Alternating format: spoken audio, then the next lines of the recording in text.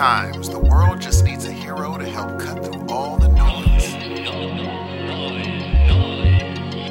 Well, now you have two.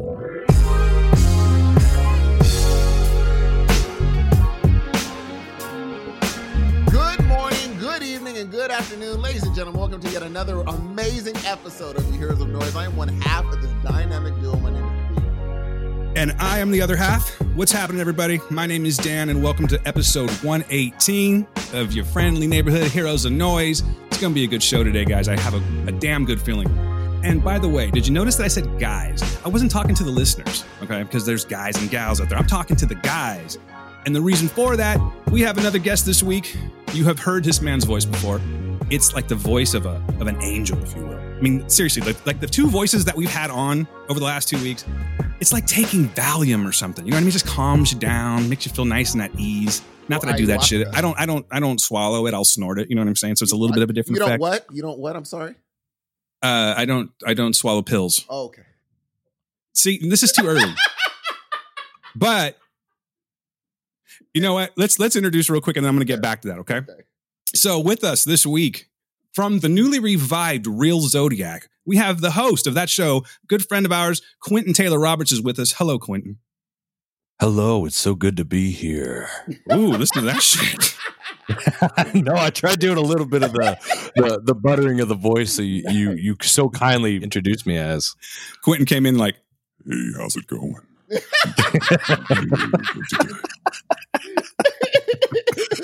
That is hilarious. Welcome to the show, man. We're going to talk about the revival of this show because this is the third incarnation of it. Is that correct?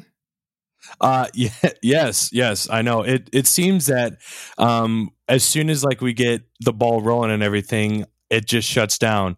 But I know for a fact this one is going to be here to stay. Okay, well, we're going to find out why, or I might call bullshit on you. I'm not entirely sure what's going to happen just yet, Quentin, but I'm really happy to have you here, dude. We'll talk about the last time I saw you and all of that stuff. But first of all, gentlemen, getting back to Steve's little childish, swallow reference. So dumb, Steve. But I do have a joke for you guys. You want to hear it? Oh, yeah. Always. What are you talking about? Yes. All right. What did Cinderella say when she got to the ball? I'm not even going to. Not to the ball. Thanks for holding off, Quentin. She didn't even say it. She was gagging. He just fucked my joke all up. But yeah. Was that really? She said, I don't. Come on, Steve. Are you serious, Steve? Okay, ask the question again. Oh my God. I fucking knew this was just going to be a disaster if I did this. I knew it.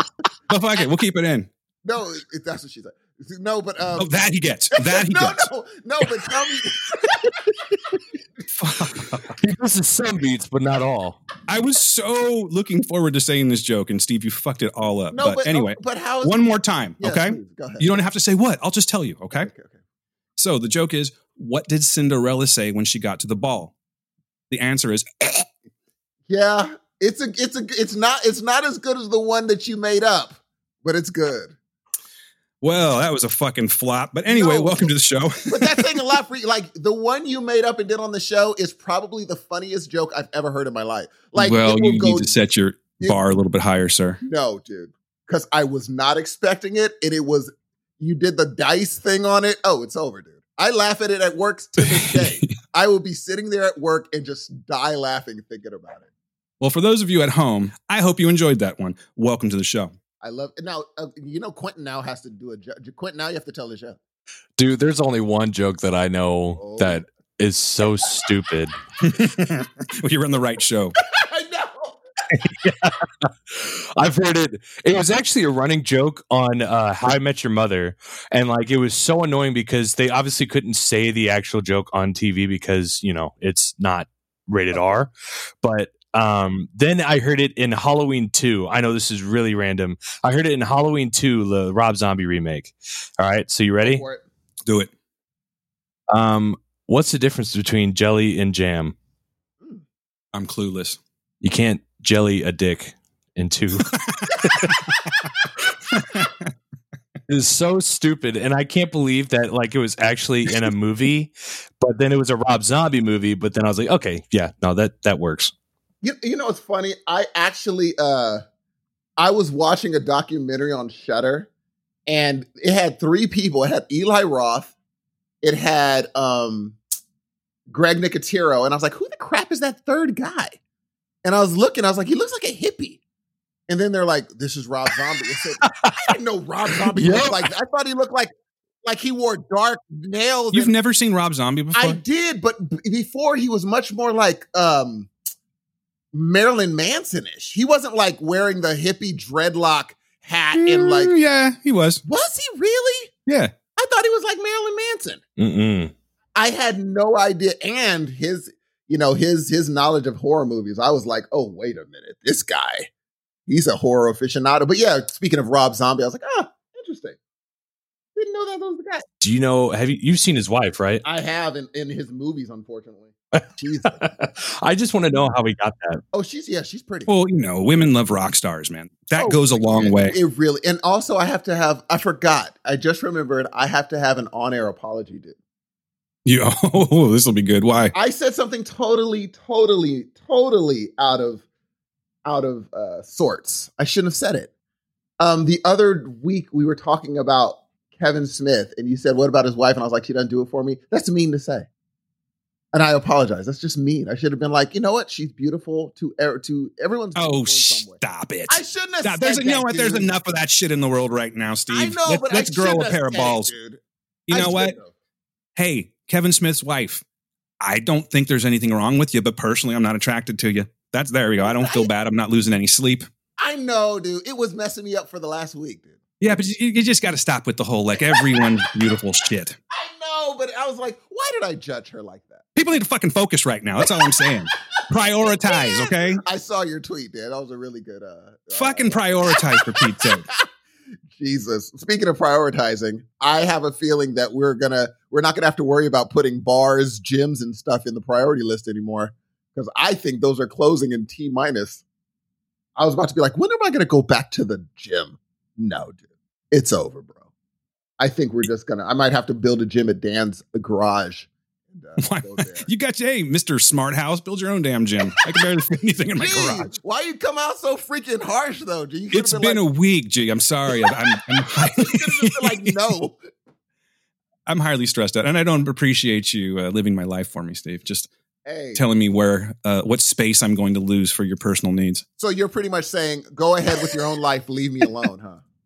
I don't care what you say anymore. This is my life. It took a second, but I'm with you. I was too busy being a grouchy dick to actually get anything. But yeah, I'm with you now. This episode, G. I already love this episode. I know Quentin's like, what are they talking about? Quentin, like, you guys going to let me talk? Or it's like, what? Why are they talking about my life? Hey, man, I'll be the most silent guest if you need it. No. We have you on for. Not with that voice. That was old. That was old men songs part 2. That's all. That's a segment we call grown folks music. Oh, so all right, go for it. Okay, so let's get back to. We have a lot of things that we have to cover right up at the top, but before we do so, Quentin, let's talk about Real Zodiac. What happened? Where you at? What's happening in 2020? Well, I decided that, for a little while, I needed a break. It was getting to the point where, and this is nothing to do with Amanda in any way, but I was just getting bored. Not bored. Like, I felt like it was becoming more of a job than actual fun. Mm-hmm. And that's not what a podcast should be. It should be fun. And so I needed to take a little break, and the little break ended up happening for a longer period of time. And then I don't know, I just realized, this is stupid. I need to be doing something with this because people really enjoyed it. And that's not me trying to toot my own horn, but I mean, whenever we went to Chicago, Dan, I had a lot of people asking, when is the Real Zodiac coming back? And I just said, I don't know. I don't know when it's going to happen. But now, I mean, I feel reinvigorated. Amanda and I already have our plans for the next month set up for a new genre. I mean, we're finishing out the Toy Story films. It's been a lot of fun. I noticed that you're on Spotify. Are you still on iTunes? Yeah, I don't know what the hell is happening. I was talking to Paul about that because we had Paul on for Toy Story 2 and 3. Paul Hart? And he said that, yeah, Paul Hart, the lovable Paul Hart, I should mention. And he was saying that the way that they approve iTunes shows. And I mean, we've already been approved, but I think it's just taking a while for maybe such a big like change, because I took Real Zodiac.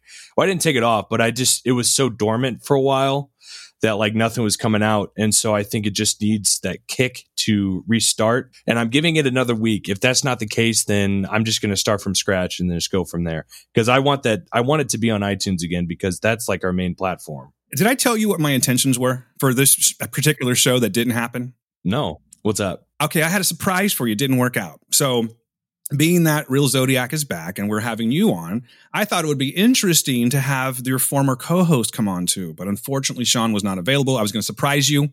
Oh my God. Neither of you were going to be in the know. You were just going to start talking and go, hey, look who it is kind of thing. But that didn't work out either, much like my joke earlier because of Steve. Hey, listen.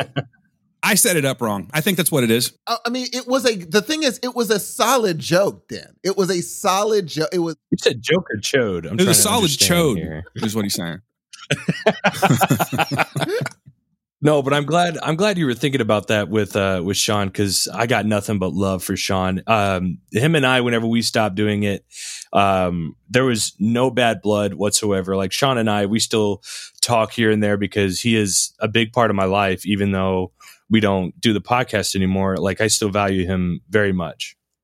That was so sweet, dude. That sounded a little safe, Quentin. I'm just saying. It sounded kind of safe. Kind of sounded like Steve when he's talking about all people are beautiful. I don't know if I believe you. Okay. That's fine. Just kidding. Sean's great, man. I was really bummed out that we couldn't get him on, but VZ, I know you're listening. It's coming, man. We want you to come on the show. So look forward to that, ladies and gentlemen. The thing about Real Zodiac was that's how I first met you guys. The first was it your first episode that was the American Werewolf in London? That's right. Yeah. Yeah. I liked it. I thought it was very entertaining, which is why I reached out to you guys. And look, here we are now. I know. What, over a year and a half later or something like that? Yeah. And it's funny that you say that, because I felt like I was horrible on that episode, because one, that was like my first time reviewing a movie. And I mean, everybody else was great. I think Sean did an amazing job, and we had Blake on, and he was great. And I just felt like I don't know. I felt like I wasn't ready. And I don't know. It was, I feel like that was a very rocky show for me, but I'm glad that you enjoyed it enough to reach out and compliment us. I mean, that made Sean and I like so ecstatic. You know, you're welcome. No, I'm just kidding. No, seriously. You know what? A good show is a good show. That's the thing. And you guys were talking about something that I clearly loved, so that didn't hurt. But no, I thought you guys were great. And I would like to see, you know what, just a suggestion. I don't want to put you, paint you into a corner or something like that, but perhaps maybe have him back on as a guest host one day, just for shits and giggles. Maybe not. It's your show. You do what you want. For Sean or you? No, for Sean. Oh yeah. Sean's been on, and Sean will be back. I mean, I would like to reserve horror for him because he is such a horror nut. Yes. That like, I honestly, and it was kind of like that last year whenever we were doing horror, like we had him pick a movie himself. I feel bad now. I feel like an asshole because I missed that one. Now I got to go back, go through the collection, the catalog, and see which one was that, by the way, because I will listen to that. It was, I think, when I told him that he's coming on again for horror, it was The League of Our Own. Was that episode, because he came on for a sports movie because he's a big sports guy, and I wanted to make sure that his voice was heard. Well, that's the other reason that I wanted him on too, is because what we're going to be talking about later. Oh my gosh, yes. Which is the movie called Yummy. So I thought that would be a perfect fit for him. Didn't work out, but we got to keep on moving, man. So Quentin, again, welcome to the show. I have some sad news, guys. Can I talk about some sad news real quick? Please, yes. Carl Reiner died this week at 98. Quentin, you know Carl Reiner? I do. Were you familiar with his work? Yes. And I was so upset because I saw the news on Pop Culture Leftovers, and then you guys put it on the Heroes of Noise podcast community. And I was just like, God, I cannot believe that 2020 has really gone to shit. There are eagles ripping sharks from the ocean right now. That's the kind of year we're having. Have you guys seen that? Oh my gosh, that was insane, bro. I don't know what's going on with this year, man. But yeah, the 2020 took Carl Reiner from us. Granted, he wasn't like 46 years old or something like that. He lived a fantastic life. I was all about what he believed in. And most importantly, he made two of my favorite movies of all time, The Jerk and The Man with Two Brains. He also made All of Me. I don't know if you guys have seen that one, but that's another fantastic movie. I loved his comedy. And Mr. Reiner, you'll be missed, man. I just wanted to give a little shout out to Mr. Reiner because, God damn it, dude. Changed my life, man. That is crazy for me. Like, again, when you see the movies that he was involved in, even his face, you're like, I know that guy. He put in work, bro. He put in super work. So yeah, he is definitely missed. Hey, can I do contact information real quick? Go for it. Figure if we do this, we can get these things out of the way and get down to the nitty grit. Because you know how we are sometimes, Steve. We start talking and getting carried away. And the next thing we know, we have 7 minutes left to do like 4 movie reviews. so let's go ahead and let's knock that out real quick. Hey, what's happening, everybody? My name is Dan Ramirez, and I have a little show with my friend Steve. It's called Heroes of Noise. It's a podcast. And if you want to get a hold of the show, this is how you do so, all right? Listen closely. Pay attention. If you want to contact us, you hit us up at heroesofnoisepodcast@gmail.com. That's heroesofnoisepodcast@gmail.com. We're on Twitter as well, at Heroes of Noise. You can reach me personally at DanQPublic and Steve at SE_Hudson Music. Go to www.heroesofnoise.com and check out what we have to offer there. You can see the old show, The Words there. You can see our new show. You can add friend shows, subscribe there. You can voicemail. You can get merch, all that stuff. It's all right there. That's what websites do. It's nothing new. It's just what we do now. We finally got on with that, and it's starting to do something. So please check us out. But more importantly, leave us a voicemail when you're there, all right? We love to hear your lovely voices. We want to know what you guys think of the show, and we'd like to hear it from you. It's cool to read it, but we want to hear your lovely voices. And that's also how we find out who's going to be good on the show and whatnot, just so you know, a little backstory there. What else? Oh, yeah, join the Heroes of Noise podcast community and all that, blah, blah, blah, blah, blah. I'm going to turn it back to Steve to turn it back to me because I have some other things to talk about. So, Steve, do me a favor, all right? Oblige me. Say something and then just give it back to me real quick, all right? Here we go. That was wonderfully done. Wonderfully done. Not my best. And I know people would like to hear more of your voice, so what else you got to say, brother?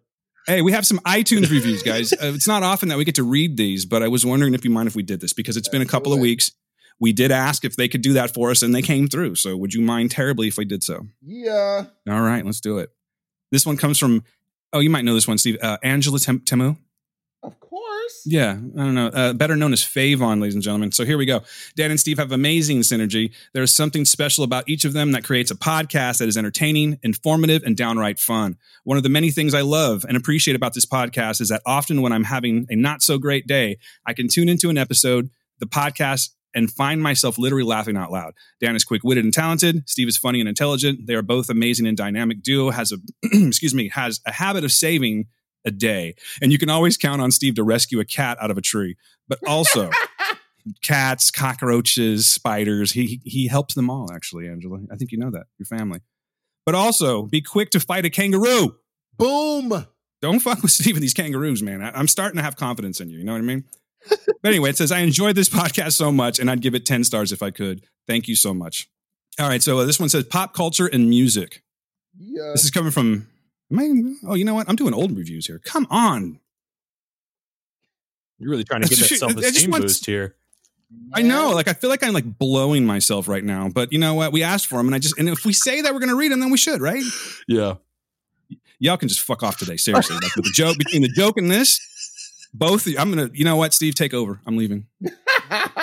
Gee, fucking assholes. You're killing it, G. What are you talking about? You guys are assholes. All right, here we go. Dan and Steve are awesome. Oh, now I'm just going to sound stupid every time I read this. Heroes of Noise is more than a pop culture podcast. It's about life. I love it. They are engaging and fun. They are knowledgeable and love pop culture. The reviews are spot on, and the guys are honest in their opinions. Give it a listen. That's from Shannon Wise. Thank you very much. I'm going to blast through these. We're gonna, just a couple more, all right? My ego's not, fueled enough yet. Here we go. Relatable humor and great reviews. This one's coming from 09 Lioness 72. Dan and Steve have great chemistry and will have you laughing out loud each week. Love their reviews of everything pop culture, music, movies, streaming. They do not disappoint. Excuse me. Awesome fandom as well. Keep it up, boys. And I think we might have just one more left and then I'll stop, okay? Because it's ridiculous at this point. It says, Heroes of Podcasts. This is coming from Fob Roris.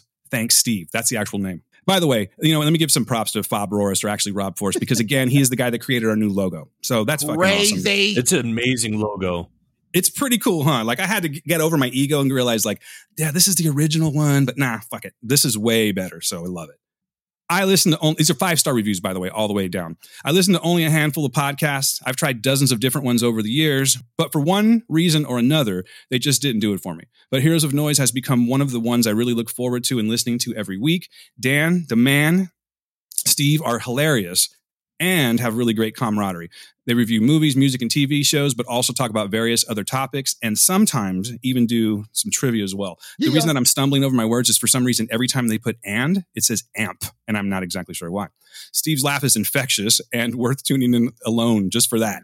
Always puts me in a good mood. Even if he thinks he can somehow beat Sylvester Stallone in a fight, I agree with you, Bob. It's bullshit. And Dan's rock music knowledge runs deep and is great to get suggestions from new music. There's even a Heroes of Noise podcast community on Facebook. It's a great group to be in because you get to know others and listen to the show. And we have a lot of fun talking to each other. I listen to the show while I'm working, makes the time fly by. I always look forward to the next episode. Boom. Thank you. And then one, I want to stop. I'm going to save some of these for next week because we have Q on.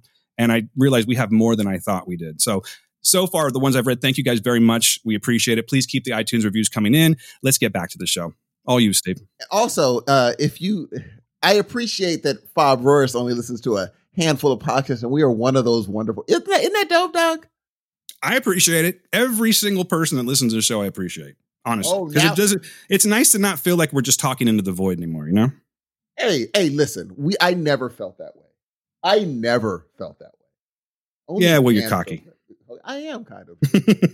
Even if one person was listening. And it's funny talking about the Real Zodiac. I remember listening to an episode because I was like, oh, they're doing the Monster Project. I'm still mad at you, Quinn. I'm just letting you know that. I'm glad that you're bringing it up after 2 years or so. I'm with you. That movie fucking sucks. I actually have a personal checklist of all the things that Steve is going to mention in this episode. I bet you do.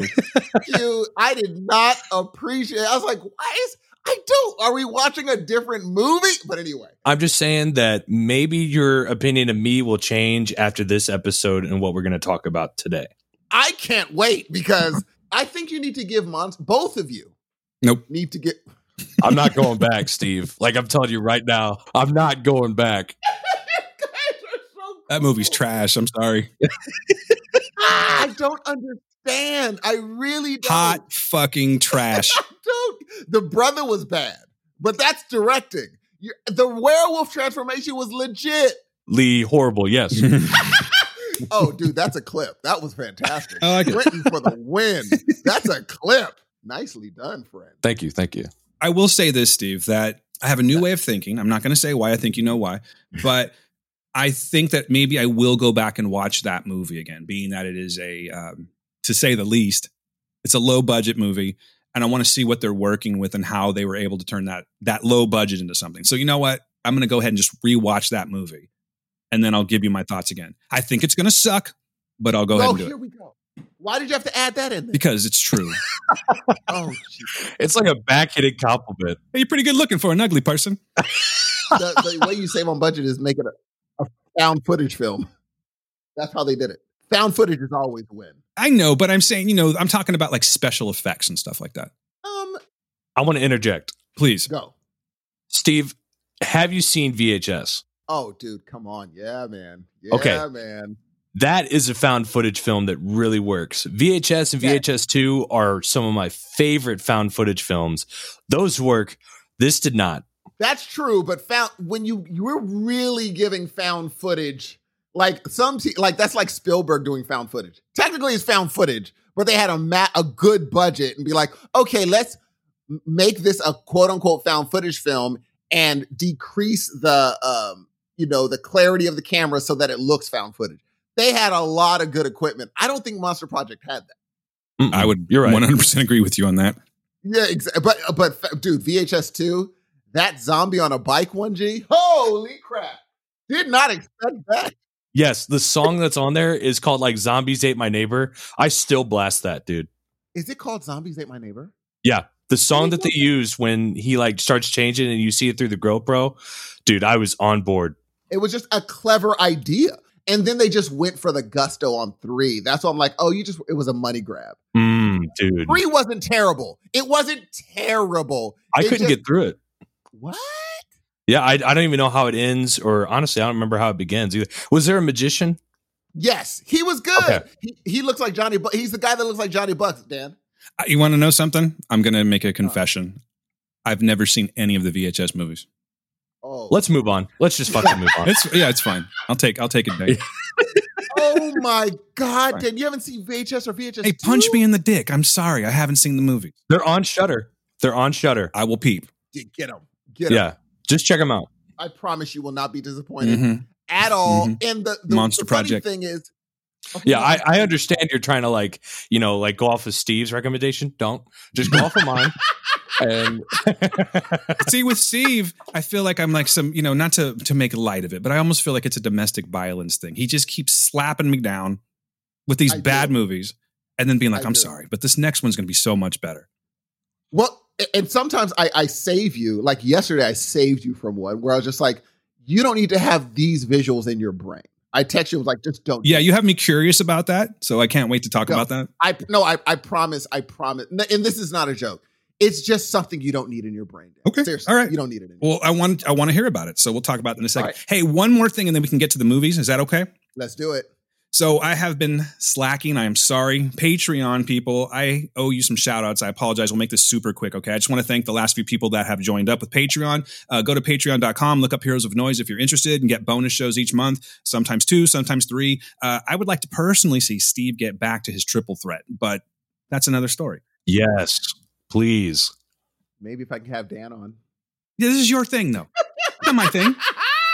All right. You're the DJ. You know what? Where was I'm I? the rapper. Okay, fine. Let's do it. Anyway, I want to thank Michael Bruno, Stephen Farshid, Tara Woolfolk, Joe Stark, Michael Winkler, Darren Bass. Thank you guys so much for joining up with Patreon. We hope What's that we do going right on? by you. Yes. And ¿qué tal, hermano? Thank you, by the way. Yeah, word, Michael Bruno. I know it was for you because I know you speak Spanish. So do I. No big deal. You don't speak Spanish, sir. I stumble through it. Yeah, I mean, I did understand what you said, so I guess technically you do, but You speak a few weird languages, like certain like scanning things, and I've heard you say different things in different languages. I was like, how does he know that crap? I don't know what you're talking about, Steve. Okay, I will speak some Italian to you right now, though. Oh, Non ci scazzo gats. oh my god, dude, what does it mean? Means don't break my balls. Can we move along? Does that really mean? Yeah, that's what it means, really. Are you serious? I swear. How did you learn that? I don't know. You just pick things up along the way. When you're in Italy randomly? I was just hanging out at the Tower of Pisa, and I was fucking with this guy. Look at this. You are very. And somebody cultured, said it to Dan. you. Yeah, exactly. I was like, look at this guy. Look at his crazy sandals. He's like, hey, non ci scazzo gats. And I'm like, oh, that sounds pretty. And then I asked somebody what it meant. You said that sounds pretty. Anyway. Okay. Anyway, I know. I'm sorry. I'm sucking on this one. But guys, Thank you guys all. Thank you Yes. so very much. very much. We really appreciate it. The fact that you guys want to support the show just warms our damn hearts and makes us want to try harder. So thanks to each and every one of you. All right. Listen, hear that? I'm rubbing my hands together because I'm ready to talk some shit. You ready? That's a good hand. It really is. It really is. Steve, Yes. you watched you were just getting back to what we were just talking about right now. You watched a movie this week Mhm. that you found quite disturbing. And I would like to hear about this movie. Okay. This week started out wonderfully. Let me first say this. My son and I got together.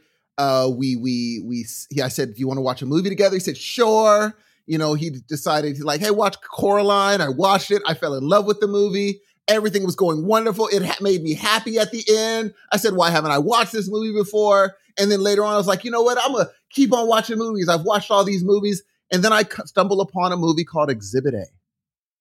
And I said, huh. And it said award-winning found footage movie. And I said, I've seen found footage movies. Let's just calm down. So I start watching this movie. And it starts with a family. And the wife is very excited because her husband might be getting and it's the daughter taking these videos. And the husband might be getting a raise or a promotion. He's a shoo-in for the promotion. Dan, you've heard this. You are going to get the promotion because there's no way the dude that I just trained that's underneath me is going to hop me over for this promotion. So he comes home and the wife is like, so did you get it? And the daughter zooms in on the dad's face and he's serious for a while. He's like, yeah, I got it. She's like, great. Now we can get that new house. And it goes downhill from there. It goes. Okay.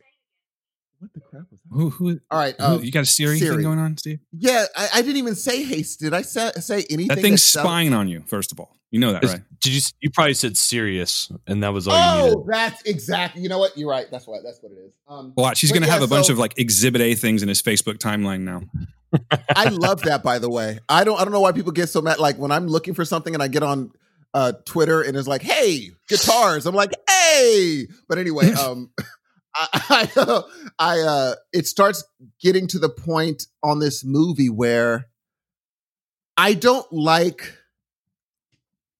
I can't even say it. There's a thing happens toward the end of the movie where you're just like, it goes on for entirely too long, and I don't know how people recorded it, and I'm not sure what they told the actors to do to make it look I don't know, man. And I was like, I didn't need to see this. I didn't need to see this at all. So immediately I text Dan and said, don't do it. You don't need to have this because if this thing really did happen, this is how it looks.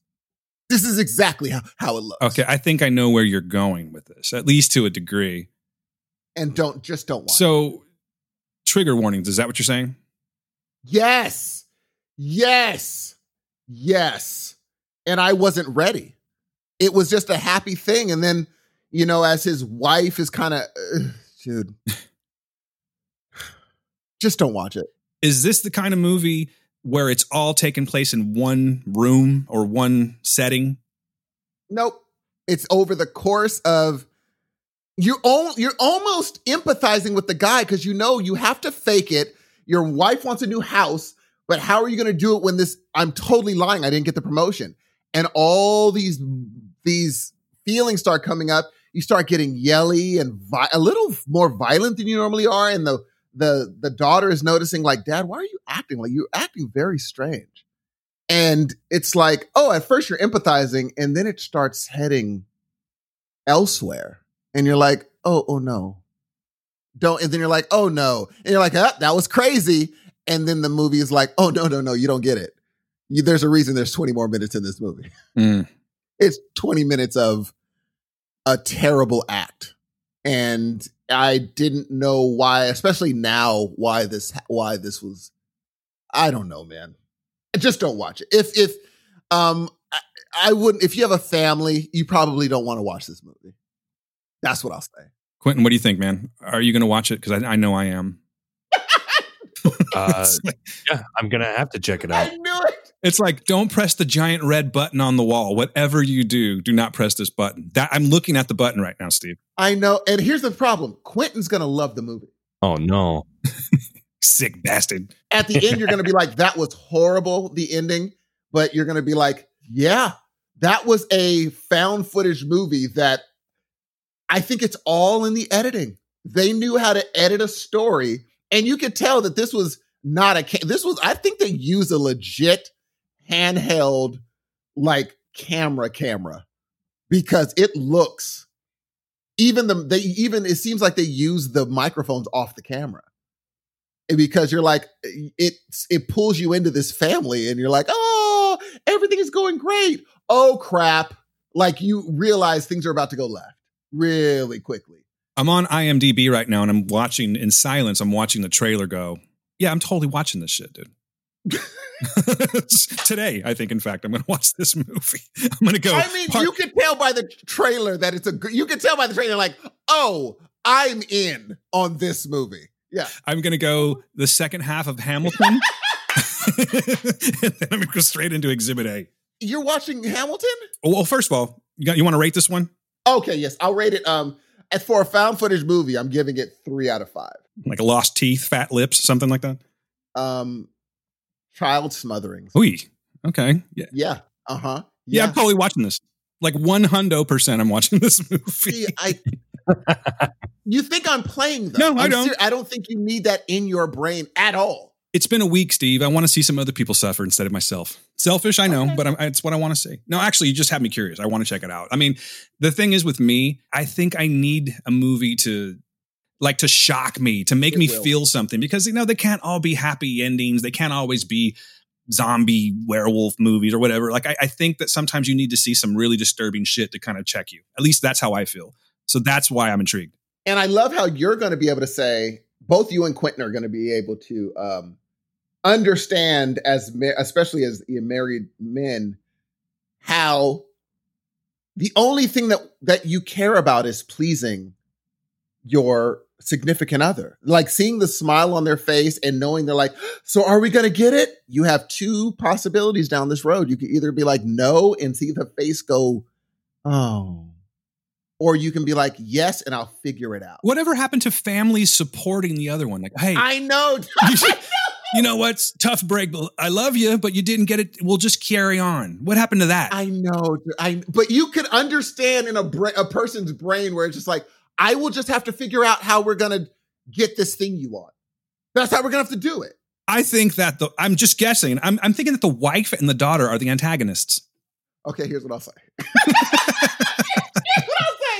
She's only acting the way she is because, like, she'll be like, so did you put in the money for the, and he'll be like, oh, I was supposed to do that today. And she'll loke up on him. You were supposed to do that yesterday. We need this house. We're supposed to have that in. But she's only acting on what he told her was the reality of the situation. Okay. I'm still thinking she's the antagonist. I mean, maybe she gets what's coming to her. I don't know what this movie's going to show me at the end. Here's the thing. If you tell me that you got the thing and we're going to have the house, I'm acting as if that's happening. So what is she supposed to do? Maybe not be a bitch and force him to like have to lie. Like he's already said, like, if I tell her this is going to happen. Because it's happened several times throughout the course of our marriage. They do allude. So now I'm forced to lie because I've given up, for lack of a better term, the control of the situation. You know what I mean? Yes. Now I'm forced to cater to her, or else it's gonna be bad. Well, guess what, baby? Sure. Joke's on you. And there's a part, and I was like, this is where there's actually a point where you see the switch. You're gonna see it. You're gonna see the switch that happens where it's just like when the world, the pressures of the world finally break you. It finally happens, and you're like, oh no, like it finally happened.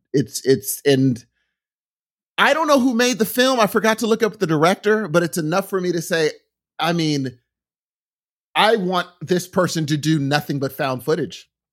Because this is probably, as far as super duper for real low budget found footage, I haven't really seen anything like this before. That really was like, oh, well, I have, but not in recent years. It's just like, man, this was disturbing. I had to watch something happy after. I mean, I legit had to watch like, okay, let's. I had to watch that try to, right when you text, you're like, hey, try, and you said the show that we're going to be talking about today, and I was like, good, and I just turned that on. I was like, oh, Jesus. How long did you last with that one, Steve? Which one? The one that I suggested. 15 minutes. Okie dokie. All right. But it wasn't. The thing is, it was one of those that were like, oh, this is pleasant. I'll come back to it. But there was nothing like, hold on to your seat. It was just like, oh, I can see myself. If it's all going to be like this action-packed thing in the beginning, dude, it's over. I'm in. I'm like, oh yeah, for sure. This is over because I love the action. So I'm in. Okay. Well, we'll get to that one in just a second. So again, your rating, was it 3 out of 5? 3 out of 5. 3 out of 5. All right, cool. 3 out of 5 busted lips. Understood. Q, you got anything, man? Did you watch anything that we weren't planning on talking about? Okay. I'm going to start actually with a show that I started, maybe 3 days ago. It's called Crazy Delicious. Have you guys heard of it? I've watched the first season. Crazy Delicious. Is that the new one that just came out? Yeah. Like the competition show? Yes. Yeah. I'm sorry. I was thinking Ugly Delicious for a second. So no, I have not seen this one yet. Please talk about it. I'm sorry. Dan is right. I'm thinking Ugly Delicious. Oh, you're fine. I'm sorry. Yeah, sorry. So it's a cooking show, and the way I describe it, it's like a 180 to Nailed It, because I didn't really watch a lot of cooking shows until Nailed It. And I was like, man, I wonder what like actual cooks can do in the kitchen.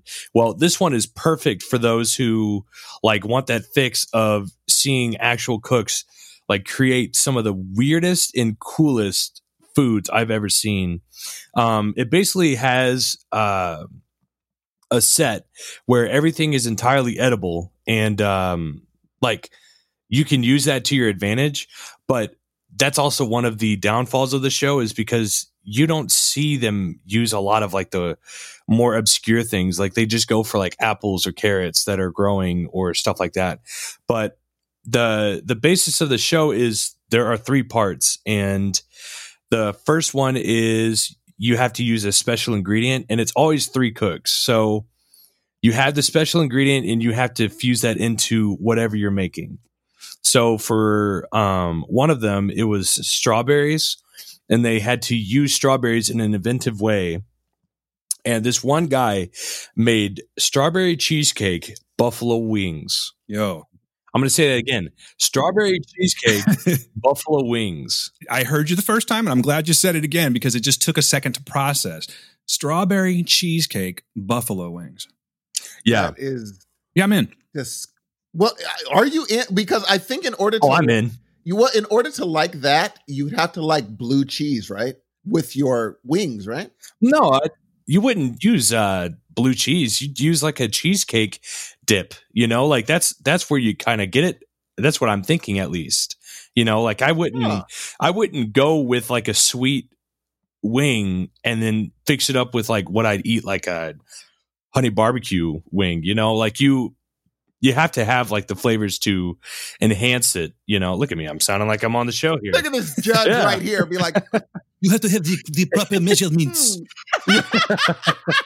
I like to have a little buttercream when I sift the flour into the buttercream.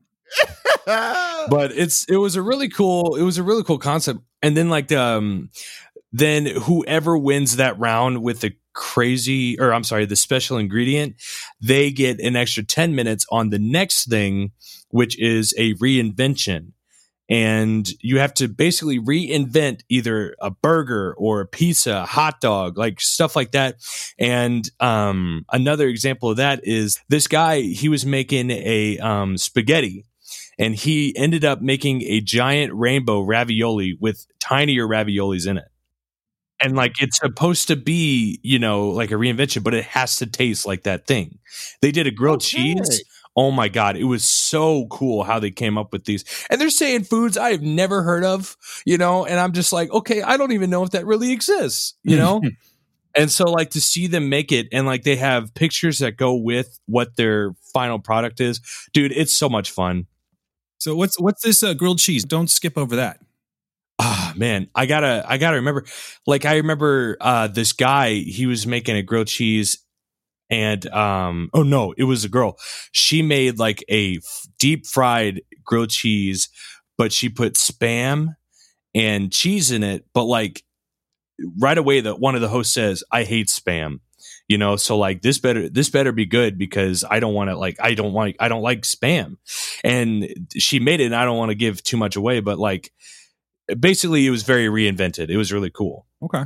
But yeah. And then after the reinvention, one of the people has to go home. So whoever's dish kind of let them that was okay. They have to go home. And then the last two have to make a final feast that they basically get 4 hours to construct. And this one guy had to do I think it was like a birthday party, and he made a cake out of macaroni and cheese, lobster. It was a lobster bisque mac and cheese. That sounds amazing. And then he made peanut butter ice cream burgers with it.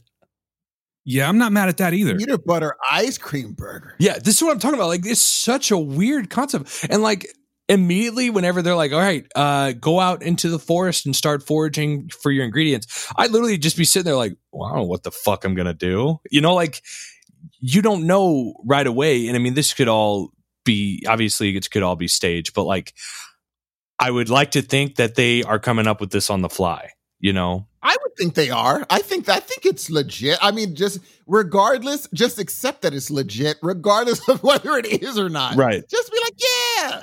I'm going with it, man. The first episode, one of the girls was having like a breakdown because she felt like she wasn't having enough time. And the host, her name is Jade Adams, and she has the same energy as Nicole Byers, but just not as loud. I don't have a problem with Nicole Byers being loud, because I mean, she is hilarious. But like she's really good at calming down the people. And like she gave her a pep talk, and I'm sitting in my bed at like 12:30 a.m. watching this show, and I'm like shaking my head like, yeah, you got this, girl. And I was like, what the fuck is going on? You know, like I've never been this into a cooking show before. I had so much fun watching this, but it's a weird concept. That is awesome. I get Netflix screeners, and that was one of the ones that popped up, but I was too busy watching what we're going to talk about in a little bit to check that one out. But it was intriguing to look at it. Just the thumbnail art or the art for it looked really cool. And then I did watch a preview, and I was getting like a real Willy Wonka vibe off of it, at least as far as like the background and what they go through to get all their food and everything like that. So I'll check it out for sure. I like cooking shows. I love to cook. So yeah, I will definitely be checking this one out. And all the judges are called gods. Like they refer to them as gods. Wow. It's got like I feel like it's got a very like Greek feel to it too. Like they're up in Olympus. So I like competitions. I'm in. Did you rate that one yet? Dude, I'm going to have to give this 5 out of 5 lobster bisque cheese freaking beautiful whatever. Like you guys are just gonna have to watch this shit because it is so insane. I love it. Oh, one of the hosts is from Nashville, and she is so funny. And that's all I got. That's all I got. Hey, Steve. Do you think that our guests come on and they're like, fuck, I got to think of like 5 out of 5 stupid shit to say? That's like the worst part of the show. Yeah, I think so too. No, not the worst part of the show. But I think it's definitely something like, oh, that's right. They do that thing. Yeah, we do a thing. We're wacky and zany like that. All right, listen. Do you mind if I'm going to do 2 only because the first one's so short? Fair enough? Go for it. All right. So I've only gotten halfway through this because it dropped at midnight this morning and I stayed up late and I didn't realize that the whole thing is almost 3 hours long. I should have. I love going to musicals. And this is the one that I've really wanted to see for a long time. I really wanted to see this one live, like in person, because there's just something about checking out a live musical that makes it what it is, you know, and resonates with you. But I also didn't want to see the off-Broadway version and get the watered-down version because there's some serious talent in this. What I'm talking about is Disney Plus dropped Hamilton last night or this morning at midnight. Yeah. And let me just tell you real quick, if you're not familiar, there's probably like 2 of you out there that aren't. Yeah, what is Hamilton? Like, what are we doing right now? It says the real life of one of America's foremost founding fathers and first Secretary of the Treasury, Alexander Hamilton, filmed live on Broadway from the Richard Rogers Theater with original Broadway cast.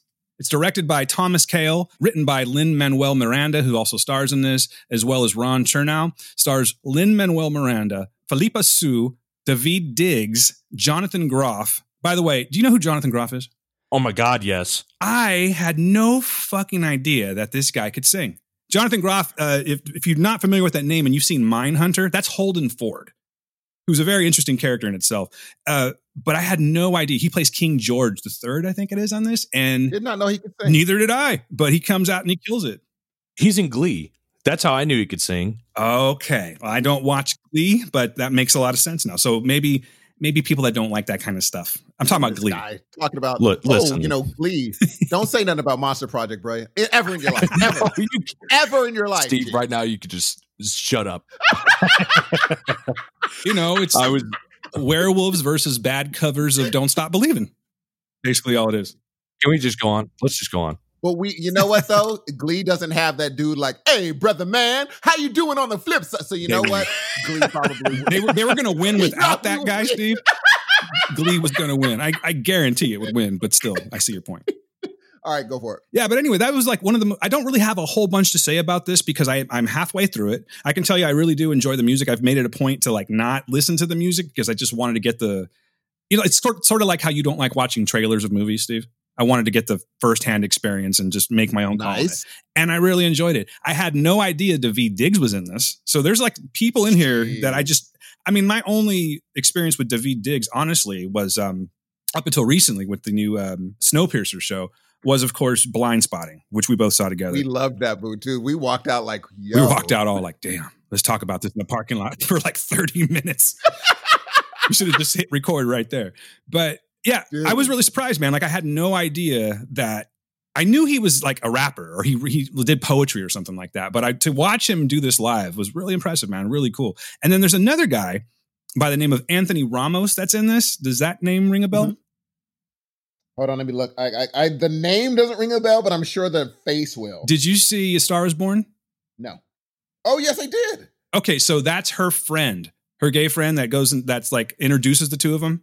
Oh, I'm looking at him now. He looks familiar. Yeah. Yes. Very talented as well. So I've got nothing bad to say about this so far because, well, I don't think I'm going to anyway, but I'm only halfway through it. But on the halfway mark, I'm going to go ahead and give this a straight up 5 out of 5. And I don't have anything for it because I've only watched half the show. There might be something witty down the road that I'm going to miss and then I'll regret it because that's how crazy I am. But this is a 5 out of 5. If you haven't seen Hamilton and you don't want to wait for the world to open back up and go see an off-Broadway version or a Broadway version for that matter, check this one out with the original cast. It's really good. And I was also surprised because I think that Hamilton may have the most amount of profane words than anything on Disney Plus. It's all like shit and stuff like that, but you don't really hear that in the Disney Plus catalog, right? You just don't ever. I mean, they're changing movies to be on the PC side. So it was kind of nice to see that. Not that I need profanity, but it was nice to know that Disney didn't just cut it all up for the sake of, kids watching it or something like that. So yeah, that's Hamilton on Disney Plus. You should check it out, ladies and gentlemen. I do got a question for you, Dan. Yeah. Tickets were upwards in the $400 to $700. Mm-hmm. Is it that good? I think it is if you are really, really into theater, Broadway musicals. You know what I'm saying? Like if that's just what you're going to do anyway, because okay, let's see. Let's put it in perspective. So like say, what was the last really big one? There was Kinky Boots was a big one. And that one on Broadway had Brendan Urie from Panic at the Disco. And that one was selling for a lot too. And then of course the original cast of Book of Mormon, that one was going for a lot too. I remember when you could not see Book of Mormon. And I missed it a couple times around. The Producers too was pretty, like a big deal with Matthew Broderick. Yes. I mean, most of those are like, what's another one that's really expensive right now? Oh, the Harry Potter and the Cursed Child. That's another one. That's a 2-parter. So yeah, that shit gets expensive. So if you're into that kind of thing, I personally would not spend $400 on anything. Like I wasn't going to buy tickets for Rage Against the Machine and Run the Jewels, which were like 130 starting out. I just wasn't going to do it. Guess what? I'm going to do it now. But anyway, that's another story. So I guess it just really depends on if you can afford it and how much your love of Broadway musicals are. But I think it is a very good one. From what I've seen so far, I think if I had to watch this in the theater, this might be my favorite one next to Book of Mormon. Really? I haven't watched the whole thing yet, so I really don't want to say that, but it's going that direction. Okay. I like theater. My first, quote, like not grown up, I was 13. But I had like my mom put me in a tux and had me take her out to the LA the Metropolitan Opera House to see Phantom of the Opera. This massive production. And after that I said, oh, I didn't know you could do this in like the production, like the chandelier fell, all that kind of stuff. And I said, this is something I'd like. And so since then I've gone to a few, really good plays. But when they were like, hey, Hamilton's coming to the Pantages, get in the lottery and pay this much money. I was like, I don't know if I want to see it that bad. Not all tickets are going to be that much though, Steve. I mean, you're probably talking about orchestra, the first maybe 10, 20 rows. Oh, well, I know in New York, it was everywhere was like $500, $400, all in the city because they were so rare that you could just charge whatever. As it came to the Pantages, it was just a lottery. And they're like, you have to be here, though. You can't send in your lottery. You have to come to LA, put in the lottery. If your voice is called, you can go. If it's not, you just go home. I'm like, okay, I don't know if I want to see it that bad. I don't know if I want to risk a 4-hour trip just to get there and be like, you didn't get called. And so I'm glad he finally, it wasn't, he got $100 million for this. And so I'm glad he finally put it up on Disney Plus. I know my mom, you've proven me wrong because my mom texts me. She's like, hey, do you have Disney Plus? I said, I'm borrowing. Yes, I do. Let's just say that. And she says, oh, I said, why? She said, something's, I want to watch something. I was like, Mom, don't tell me you're doing this for Hamilton. And she's like, yeah, I'm going to. And she's like, oh, wait a minute. And it was Portia on the other line. And she's like, never mind. We're good. I'm like, is this that big of a deal? Like, this is a thing. I didn't know it was this big of I didn't know Hamilton was like this for people. And so I'm like, this is beautiful, man. People are going crazy for art. I love it, man. I love it. And, I think that with the way the world is now, that it would be a good, like, I kind of get it. Like if you're watching it on Disney Plus, like I was, it does sort of take away from the general That's the word I'm looking for. From like the how grand it is. You know what I'm saying? Like it does take away from that because you're watching on a small screen. Whether it's a big screen television or not, it's not live. It's not a theater. I think that it does take away a little bit of that. But considering what we're going through right now and the whole world's kind of still figuring out whether or not it wants to open up or close down, I think it would be great if they did this for everyone because this one was done in 2016. So I'm wondering if there are other musicals out there that have video footage already ready to go. Granted, not everything is Hamilton, but I would love to have them do that for Book of Mormon. Like, I think everyone should see Book of Mormon. That's a fantastic musical. But, pick your musical. I think it would be nice to be able to not worry about social distancing or the virus itself and be able to sit in your home with your family and watch these things. I would pay for them to do that. Like, I would much rather spend, I'd probably go $50. If it was $50 to see the musical that I wanted to see, knowing that my family was going to be watching it with me versus spending, $100+ for a ticket, I would totally be on board for that. I have a question for both of you. Yeah. Picture a world where tomorrow, huge announcement comes out. It's a channel called Concert TV, and it's every live concert you've ever wanted to see. I'm talking about not just Queen, but every single one of Queen's videotape concerts they've ever done. Not just Elton John, every Elton John concert that he has videotaped. Not just Prince, every Prince. And it's just lines and lines and lines and lines. Would you pay monthly for Concert TV? Yes. I would. For the Beatles, I would pay at least $50. Oh, dude, I'm shocked no one's done this yet. It's like, yeah, Concert TV. People would just be like, let's see what new concerts they have this month. Like, yeah, you could just see any concert you want that's been, because most people would use all their time checking out old concerts, watching The Who or watching the Stones or whatever. But you could see it at home in the comfort on your couch, on your big screen, and sing along with the songs. I think it would be dope. Yeah, if you got a good surround sound system. Yeah. The drinks aren't $17 a piece. Listen. You don't have some heavy guy sweating on you in the crowd. Yeah, no. And he also Billy Joel does. I know where you're going, Steve. You're bringing up old shit again, huh? He actually does. Just the Way You Are. Just the Way You Are. He actually does that song. I would want to see it for Stevie and Bootsy Collins and Earth, Wind and Fire. I'd be able to be just watch those concerts. Yeah. All when they're in their heyday. Yes, in their prime, dude. You're like, oh, this is why people love them now. But yeah, this is why. Marvin Gaye, the Motown Review. You'll be like, oh my God, dude. That would be a great channel. I do appreciate that there are a lot of bands now that are taking advantage of, what we're going through, and they are putting out every Monday, for instance. I don't know what, it's just the way the show works. But let's take Metallica, for instance. They're doing that every Monday. They have, I think they call it Metallica Monday because that's fucking lame. And that's exactly what they would do. But every Monday they do that. I know there's other bands that do that too. But yeah, I think you're onto something. And I bet you we're not too far away from it. At least some version of that where you can pay, maybe it's not every single show they've done or that they've recorded, but maybe their best ones or something. I would totally pay for that shit. I would spend... Okay, here's the question. I want every. Okay, yeah, sure. Okay, let's just put it that way. Every single show that you want to see, how much are you willing to spend a month? Ooh, Q, how much are you willing to spend a month? Well, I said 50. Oh, that's right. He did say 50, Steve. Yeah, but I don't know. That might actually be the minimum. I'm sorry, dude. I watch a lot of concerts just because, I love the experience. I'd probably spend up to 50, maybe to 75 a month. I would do that. What if it's also on mobile device? Still 50 to 75? I mean, damn, are you wanting me to go on? He's going to do the service, Steve. Leave him alone. No, I'd pay not. I mean, if it's $100, I don't know. I'm not saying that they would ever do that, but for a month, no. But I mean, for a fact, they'd probably go 25, 50. I feel in that, but that's the most I'd pay is 75. What about you, Steve? I think on mobile also, I would probably pay the most I'd pay is about where you're talking about. 50 is where I'm going to be okay, this is worth it. Only because YouTube exists.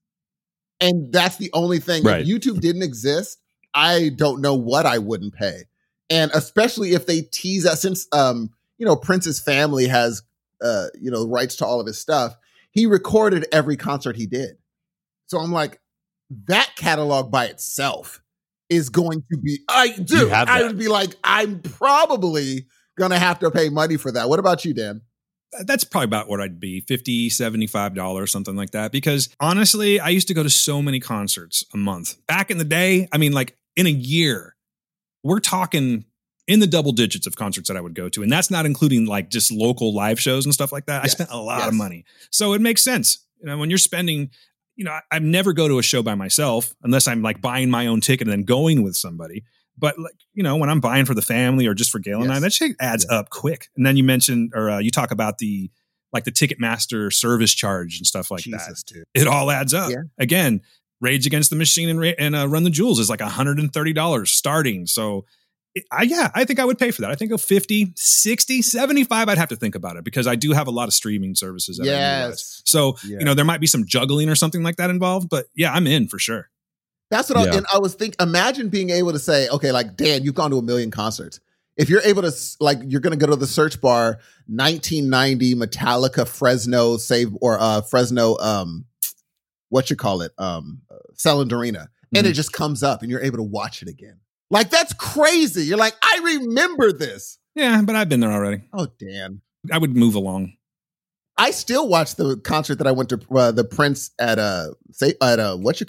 all the time, just because I remember.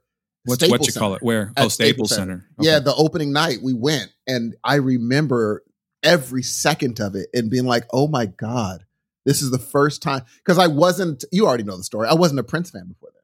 That was my first foray into Prince. It was her, Maja's mom, being like, "Please go to the Prince concert with me," and I'm like, "Okay, fine." And after that, I'm like, I think I just witnessed the best thing I've ever seen in my life. I didn't realize how many songs, but yeah. So I would probably rewatch all those. Like Q said, the Beatles stuff. Remember, they only toured for what, Q, 3 years, 4 years? And then we're not touring anymore. And like, to add on to that, Steve, like, I would pay top dollar just to see a stadium tour of the Beatles right after or right in the middle of recording or right after recording Rubber Soul. That is like the peak that I feel like oh my God, dude, like, I'm getting chills just thinking about it. Like, that is probably going to be one of the best concerts that I could see. I mean, minus all the people screaming. That's the hard part. Yeah. But I would pay so much money to see just that right before they decided that they're not going to tour anymore. And they created one of the best albums ever, Revolver. Anyway. Listen. And the funny thing is, like, I would love seeing that because I think you would be able to tell by their performance that they're like, this is for the birds. We're kind of done doing this whole thing. And like you said, you're right. They're right on the tipping point of going into this. I would love to see it. You're right. I would absolutely love to see that. It would be great. I think in general, since we don't have VH1, we don't have the VH1 that Dan and I remember. We don't have the MTV that Dan and I remember. We don't have the box.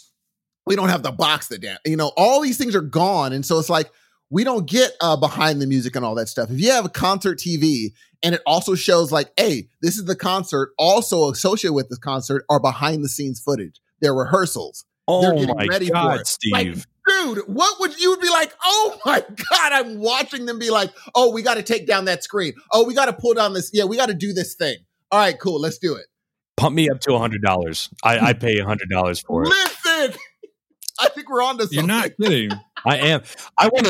I would love to hear like what it would be called. Like, I know I'm putting you so on the spot, Steve, that like you were going to just be like, what would you even try calling that? Because I mean, concert TV, yeah, that'd be cool. But man, like, I want it, Steve. Damn it, dude. I think it would be. I would probably call it like Backstage Pass, where it's just like, yeah, you're getting the whole shabagle from them performing, them doing this, them and then them putting up the stage, figuring out how they're going to do the rehearsals. Because I know a lot of these groups, especially people like Metallica, they have so much footage of them rehearsing, and because they've put out documentaries and all this stuff. If you could just do all that and then have it associated with the concert, be like, yeah, you click on the concert, be like, would you also like to watch the rehearsals and the putting up the stage and doing all this stuff? Like, that would be I don't know if I'd watch anything. That's the problem.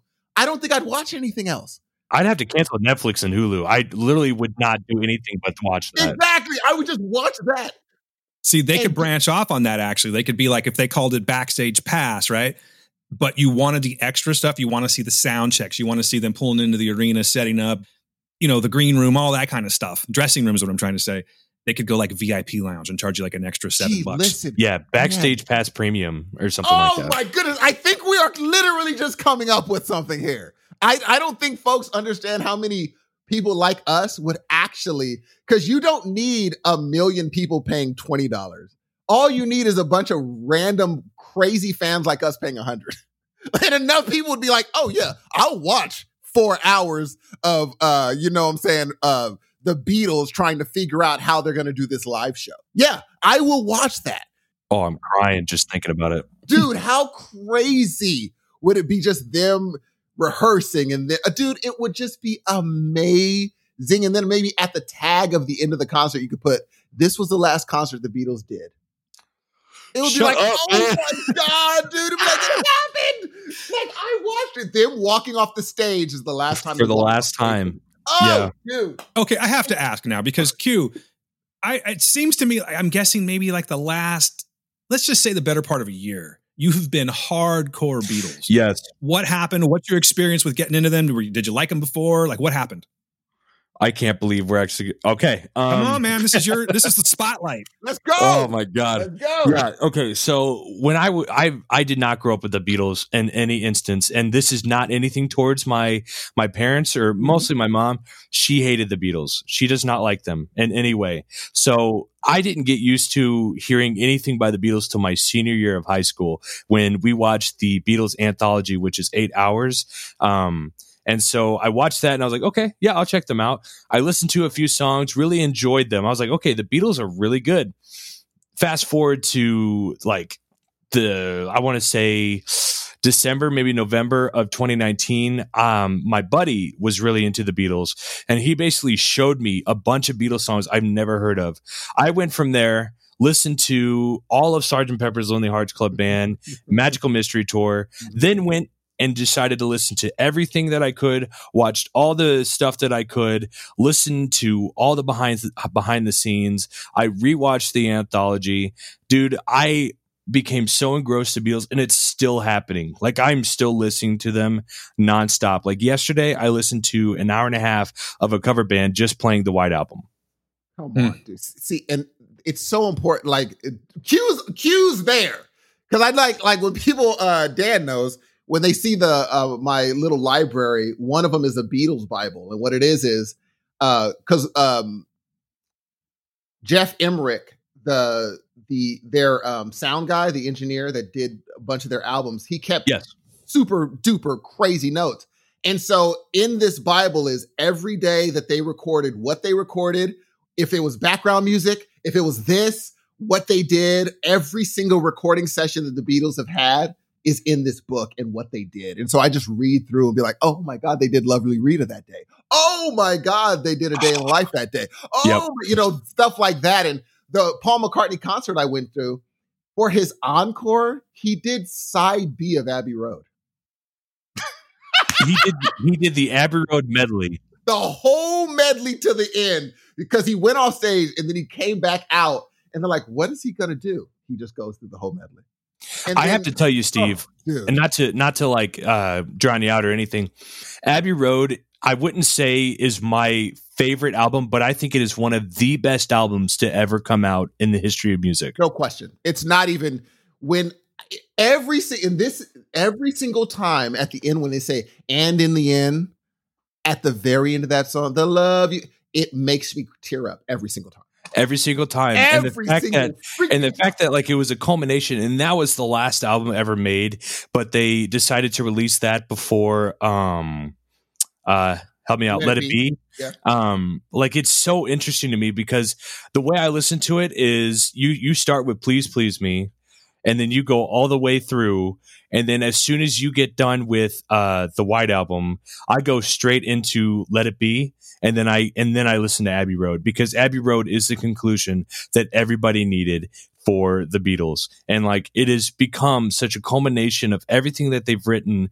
I mean, you have Ringo Starr coming out with Octopus's Garden, which has hints of freaking Yellow Submarine, which really brought him into being one of the staples of the musicians of the Beatles. Like, you can't tell me that George Harrison's 2 songs that he wrote for that album literally aren't the best songs that the Beatles have ever had in their catalog. And the thing is, people don't give him props on his songwriting skills. They don't give George Harrison props on how good he is as a songwriter. They kept him from like writing brilliant songs, and he put that on All Things Must Pass because they were just like, we don't want those songs. Well, it's tough because you have the gods of songwriting. Yeah. If any other group, George Harrison is the star. In any other group, he's the star. Mm-hmm. In this group, his songs were really, really good. And as much as I'm like, yeah, you know, I want him to write more songs. But dude, the reality is, Here Comes the Sun is incredible. Something in the Way is incredible.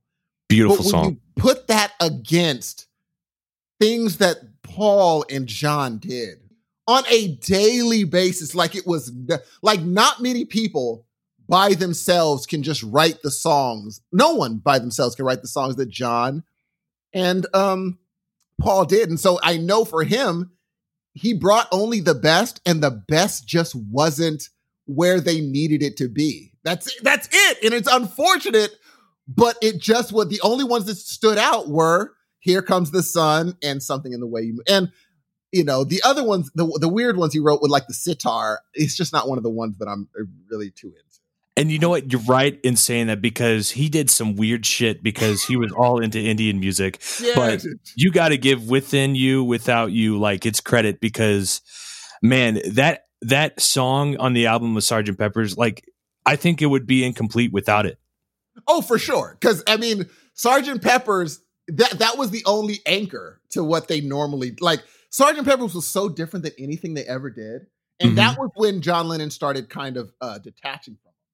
Yes, that was the start of the end of the Beatles. Was Sgt. Pepper's Lonely Hearts Club Band, and people don't understand that. Like, you can tell in Magical Mystery Tour, there's already like a rivet. Oh yes, dude. Like there's a tear because Paul's in. Paul is in, and John is just like, can we do something else? And I mean, once Paul writes, "When I'm 64," John's done. He's like, look at this bull crap. He's just writing the same song. And it's almost like John sees the Matrix.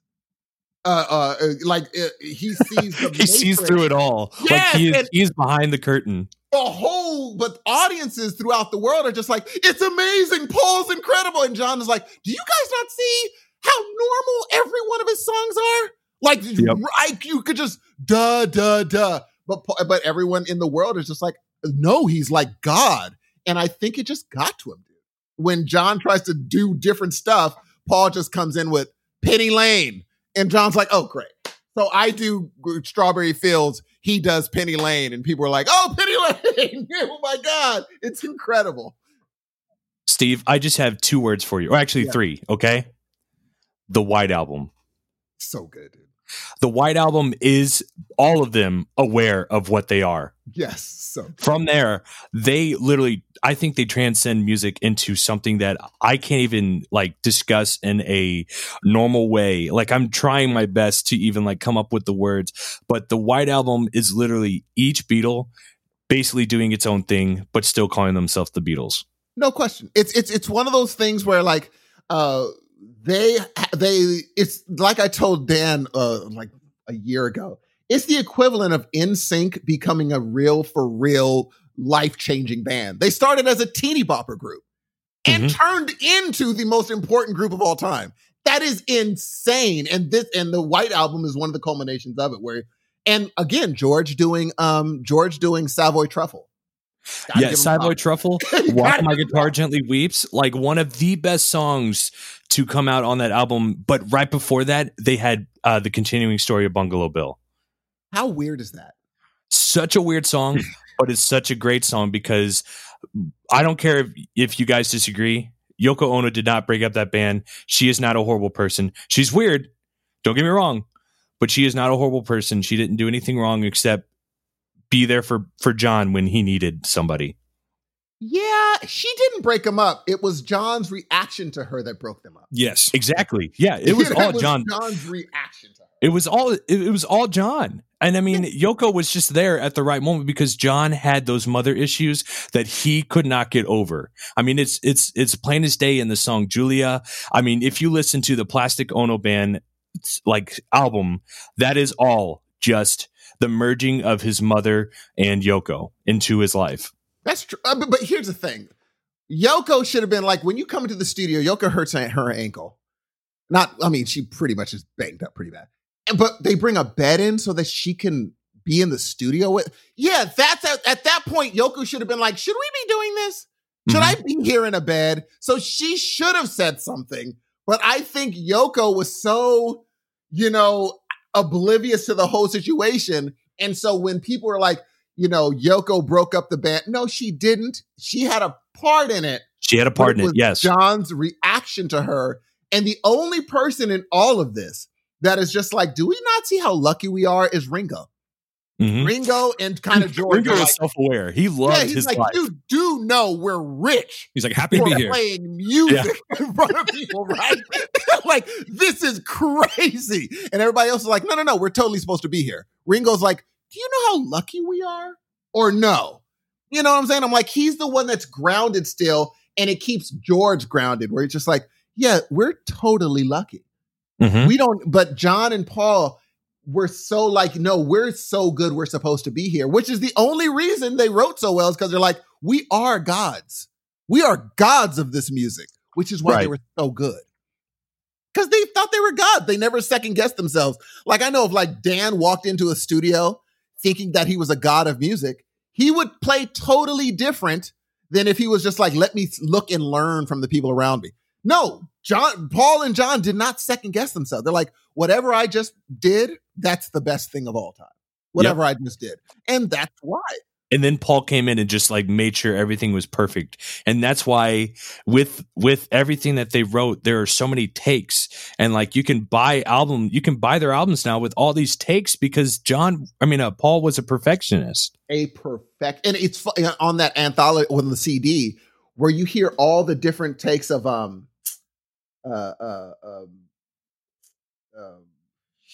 Day in Life, of how John was messing with that song for so long. And then the fact that here's how dope they were. The fact when I don't like someone, I can't be in the room with them.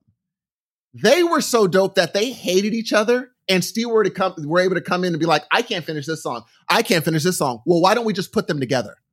Mm-hmm. That is a level of professionalism that is so, even for them both being childish, they were able to be like, hey, you got that piece. You got that piece. Let's just put it together and call it Day in the Life and call it a day. Yeah, and they didn't like each other, especially at that time. They just were like, we need to get this done. Let's make it happen. And then put a bunch of songs together on side B of this random album Abbey Road and just call that a day. Yes. It's amazing. Amazing. It's amazing. I know we're okay, Dan. Come on in. No, it's cool. I'm so sorry, Dan. No, don't apologize to me. It's fine. I'm being quiet because I'm not as versed in Beatles history as you guys are. So it's interesting to me. However, I will say, John was like, pussy will change your life, mate. That's what it was. Good pussy's going to change your life. And I'm just being real.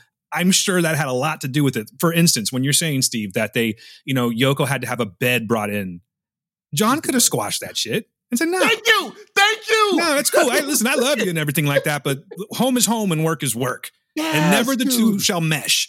And John, I feel like from obviously you guys are way more versed into this, but it's not like I'm not familiar with the Beatles. You know what I mean? I love the Beatles. I don't study the Beatles like you guys have.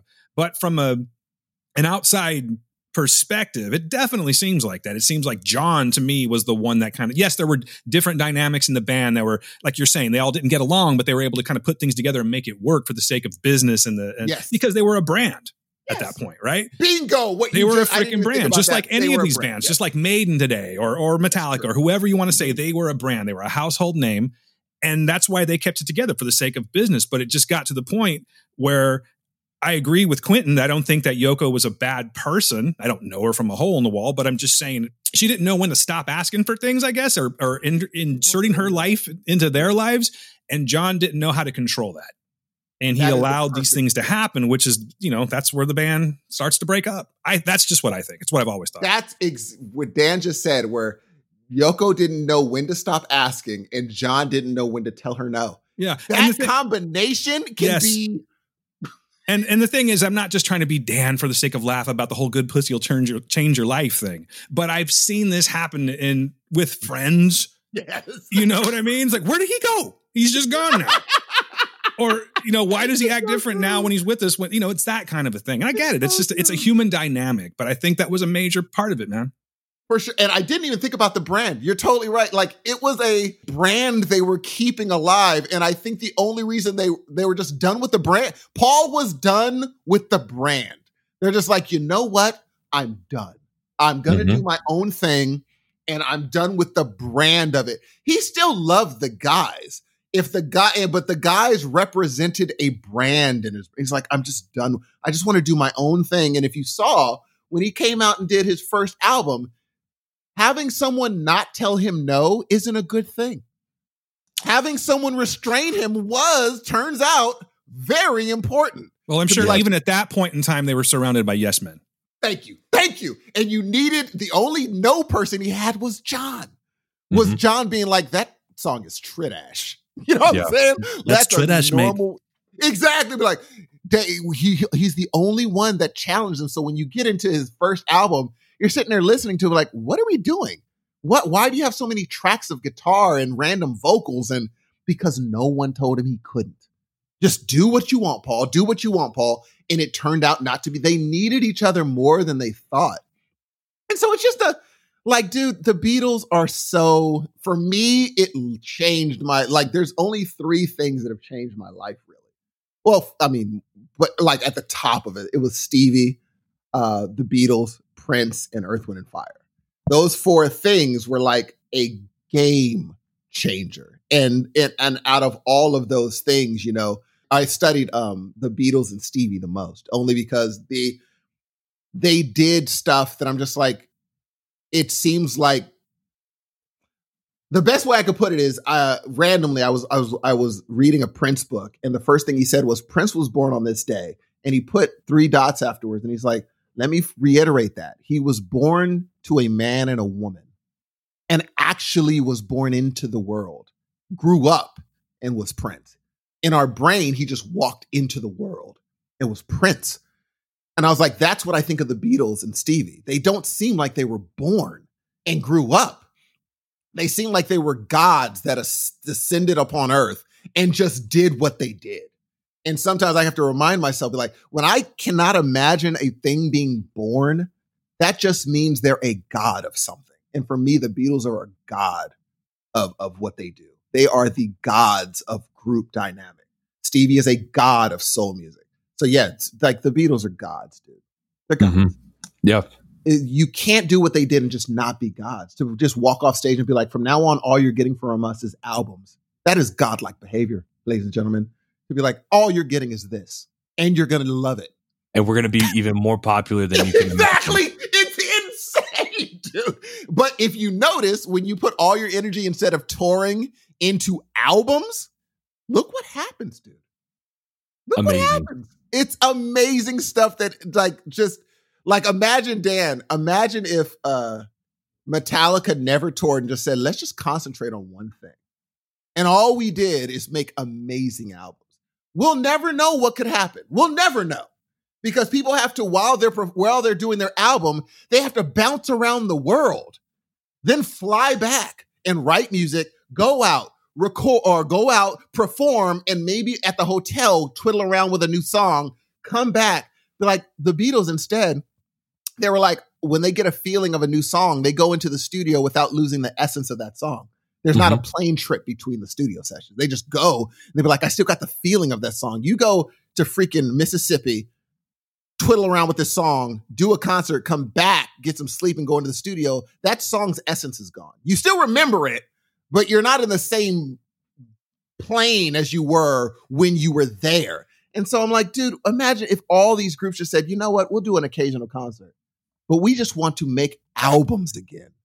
It would be amazing, dude. Except for like Bruno Mars. It's kind of like what Tool does, except that they take really long times between their album. You know, like for instance, 13 years since the last album, but they toured all the time. I'd imagine that they were probably writing stuff and just sort of compiling it together to make this, you know, this final album, Fear Inoculum, not final, but the last album. But yeah, it's just weird. I mean, there's got to be some kind of a balance there because, you know, it's just an opinion of mine or many people's, but like Fear Inoculum may not be their best album, but it's a masterpiece from Tool. And it should be. It took freaking 13 years to make, you know? It makes me wonder, like, if they did that, if they, like, I don't think the Beatles would have as many true albums. It just makes sense to not have that many solid albums if they were spending more time touring. So I'm sort of thankful for it. You know what I mean? Like, I don't know. I think it would be kind of cool to go back, and it would be very cool to go back and see the Beatles. But don't imagine they put a lot of work into their stage show. They were just there with the music and the talent.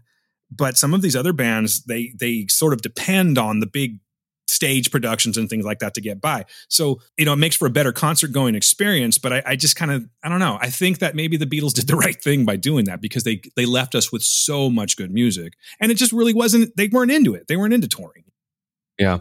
And also, like, speaking of Tool, how many good Tool albums, because I don't know how many albums they make. All of them. All of them are good. And yes. Are they spaced out? Let's see. I don't, let's see. Like I said, 13 years since the last one. Yeah. And then I think it might have been, and please, someone feel free to correct me. Don't correct me. I don't care. I'm guessing around maybe 5 years between 10,000 Days and Lateralis. And they don't make, now think about that now. They don't make bad albums, and they kind of just are like, we're going to concentrate on the albums instead of just pushing these things out. We're just going to concentrate. Look at D'Angelo. He took more than a decade between Voodoo and Black Messiah, and it was a classic because they're like, you can't do this touring, recording, and make good albums. That's not how human beings go. And I think the Beatles and like people like Tool and people like D'Angelo, where they're just like, you know what? Until I can do it the way I want to, I'm just not going to put out an album. That takes guts, dude. That takes guts. You end up with Weezer or something like that, who are just constantly putting out albums, and they're all shit for the most part, you know? Just my opinion, of course. And of course, Kevin Shanks, too. Can we be real, Dan? Yeah. You know who else put out a lot of albums? And not all of them were great? Prince. Listen, dude. Listen. Am I right? Did I get the answer right? Let's just be real. He toured a grip, put out a grip of albums. Were they good? I can think of many that were just forgettable, to be honest with you. Exactly. There's no forgettable Beatle album. No. There's no forgettable Beatles out because they were just like, yeah, we're going to concentrate on doing this thing. Now, like I said, in the beginning when they were doing Teeny Bopper things, you could, I mean, Paul and John could crap out Teeny Bopper songs. Mm-hmm. That's what they did on tour. Yeah, they were just like, blah, blah, blah, Teeny Bopper songs. These are easy to write. But once you actually wanted to grow, you couldn't tour anymore. Yeah. I'm sure, like, I haven't listened to Tool's previous album and their album now, but in those 10 years, I bet their sound grew because they were able to concentrate on growing their sound. It's very Tool. You know it's Tool the moment you hear it, but this album is on another level as far as what they're doing. But it's completely different than what they did. You know, they had some long songs. I mean, I think back in the day, they could do like a 9-minute song or something like that. But on this album, there are no songs that are less than 7 minutes. There are 15-minute songs on this album. So it's kind of a hit or miss thing. It depends on what you're into. If you like, you know, quick songs that you can kind of consume and then move on to the next one, this album is not for you. But what they're doing on this album is incredible. Groundbreaking shit. See, that's what and I think the more I'm in this conversation as we're talking this thing through, that might just be the way. Maybe we're just not supposed to, musicians aren't supposed to just tour, 200 days a year, go back into the studio, record an album, tour that album 200 days a year, go back into the studio, record an album, tour that album. What if it's like touring is supposed, like a show is supposed to just be a special thing? If you're not in that city, I don't know what to tell you. I agree with you, but you got to remember, we're post Napster.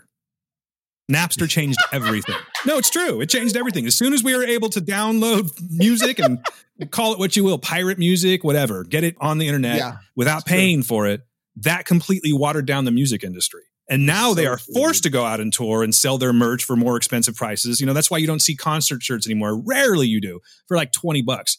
You go to a big band concert, it's going to be like, not a big band concert, but you know what I'm saying? A major band. You're looking at like $45 for a t-shirt sometimes. So freaky. And it's so funny. And the promoters are the ones that are taking all the money. It's so funny you say that, because this last week that Maj and I were having our normal music conversation, and he was explaining how Drake is the biggest star in the world, music star. He's the big, and I was like, how many? He's like, he's got streamed like 1 billion streams. And I said, now think about this. Thriller sold 30 million albums. This wasn't streamed. This was people going to the store, putting down money, getting the record and walking. The Eagles selling 29 million copies. People went there, got the CD, tape, or album, left the store, and went home. Yep. Those were album sales in the day. You couldn't just sit at home and stream it. Now you can sell billion. Of course you can. But then you, like, to sell that many albums, that makes sense why the albums were so good, because they knew in their brain, people are going out and buying this. We got to make it worth their while. They're going to the market, getting these things, coming home. Now it's just like, if you don't like one of my songs, just stream the next one. One of them is going to be one you like. I promise you. It's modern technology is what it is. Because think about before pre-Napster, bands were doing singles. Yes. Here's a single. Here's not even an EP. This is just a single off of our album. You can buy it on CD. That didn't change anything. That actually made them money by doing that. Now it's like, well, I'll just download this one song. I won't buy the full album. I don't even have to. Or what do pick they get? your favorite ones, and then that's it. Exactly. And that's why I love Prince's Love Sexy. You could only buy that as one song, the whole album, because he's like, no.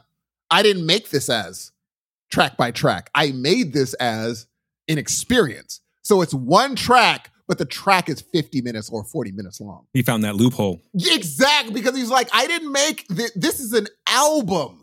This isn't a series of different songs. This is an album I want you to listen to. But we love skipping around. I remember revolutionary to me when I was younger, when we were able to fast forward a cassette and it would stop when a next song came on. We're living in the future. We were living in the future, dude. And so we just got so used to skipping tracks around that, we don't know how to experience. Like, what's the last, I'll ask both of you, and then we can move on to movies, obviously. Last question. What's the last album you listened to beginning to end without skipping, beginning all the way to the end? Do you want me to go first, or you, Dan? Yes, Q. The last album that I listened to all the way through was Angels and Airwaves, Love Part 1 and 2. I don't even know who they are. Hey, you guys, I'm so sorry. I did have to step away for a second. What was your question, Steve? Oh, I asked, and Q could re-answer it. Yeah. Q, what was the last album you listened to beginning to end? Angels and Airwaves Part 1 and 2. Now, I know that you might not know that band, but on the Here's a Noise community, I asked a question about Blink-182, and it's one of the singers, Tom DeLonge. Yeah, it's his other band that he is putting all of his work into. If you are a Blink-182 sort of fan and you just know the music, but maybe not the members, it's the guy who goes, "Where are you?" The no guy. That's him. Yep, that's really him. Good. That's a really good. I mean, dude, I just know who they are now. No. Yeah, that's him. Tom DeLonge. He's now a crazy person that believes in. He's like dedicated his life to unidentified flying objects and aliens and things like that. So wait a minute. By that voice, is he the one that does that? Say it ain't so. I will not go. Yep. Oh, goodness. That's Turn the lights on. No. There it is. No. That is so weird. Right when I was like, oh, that must be that guy.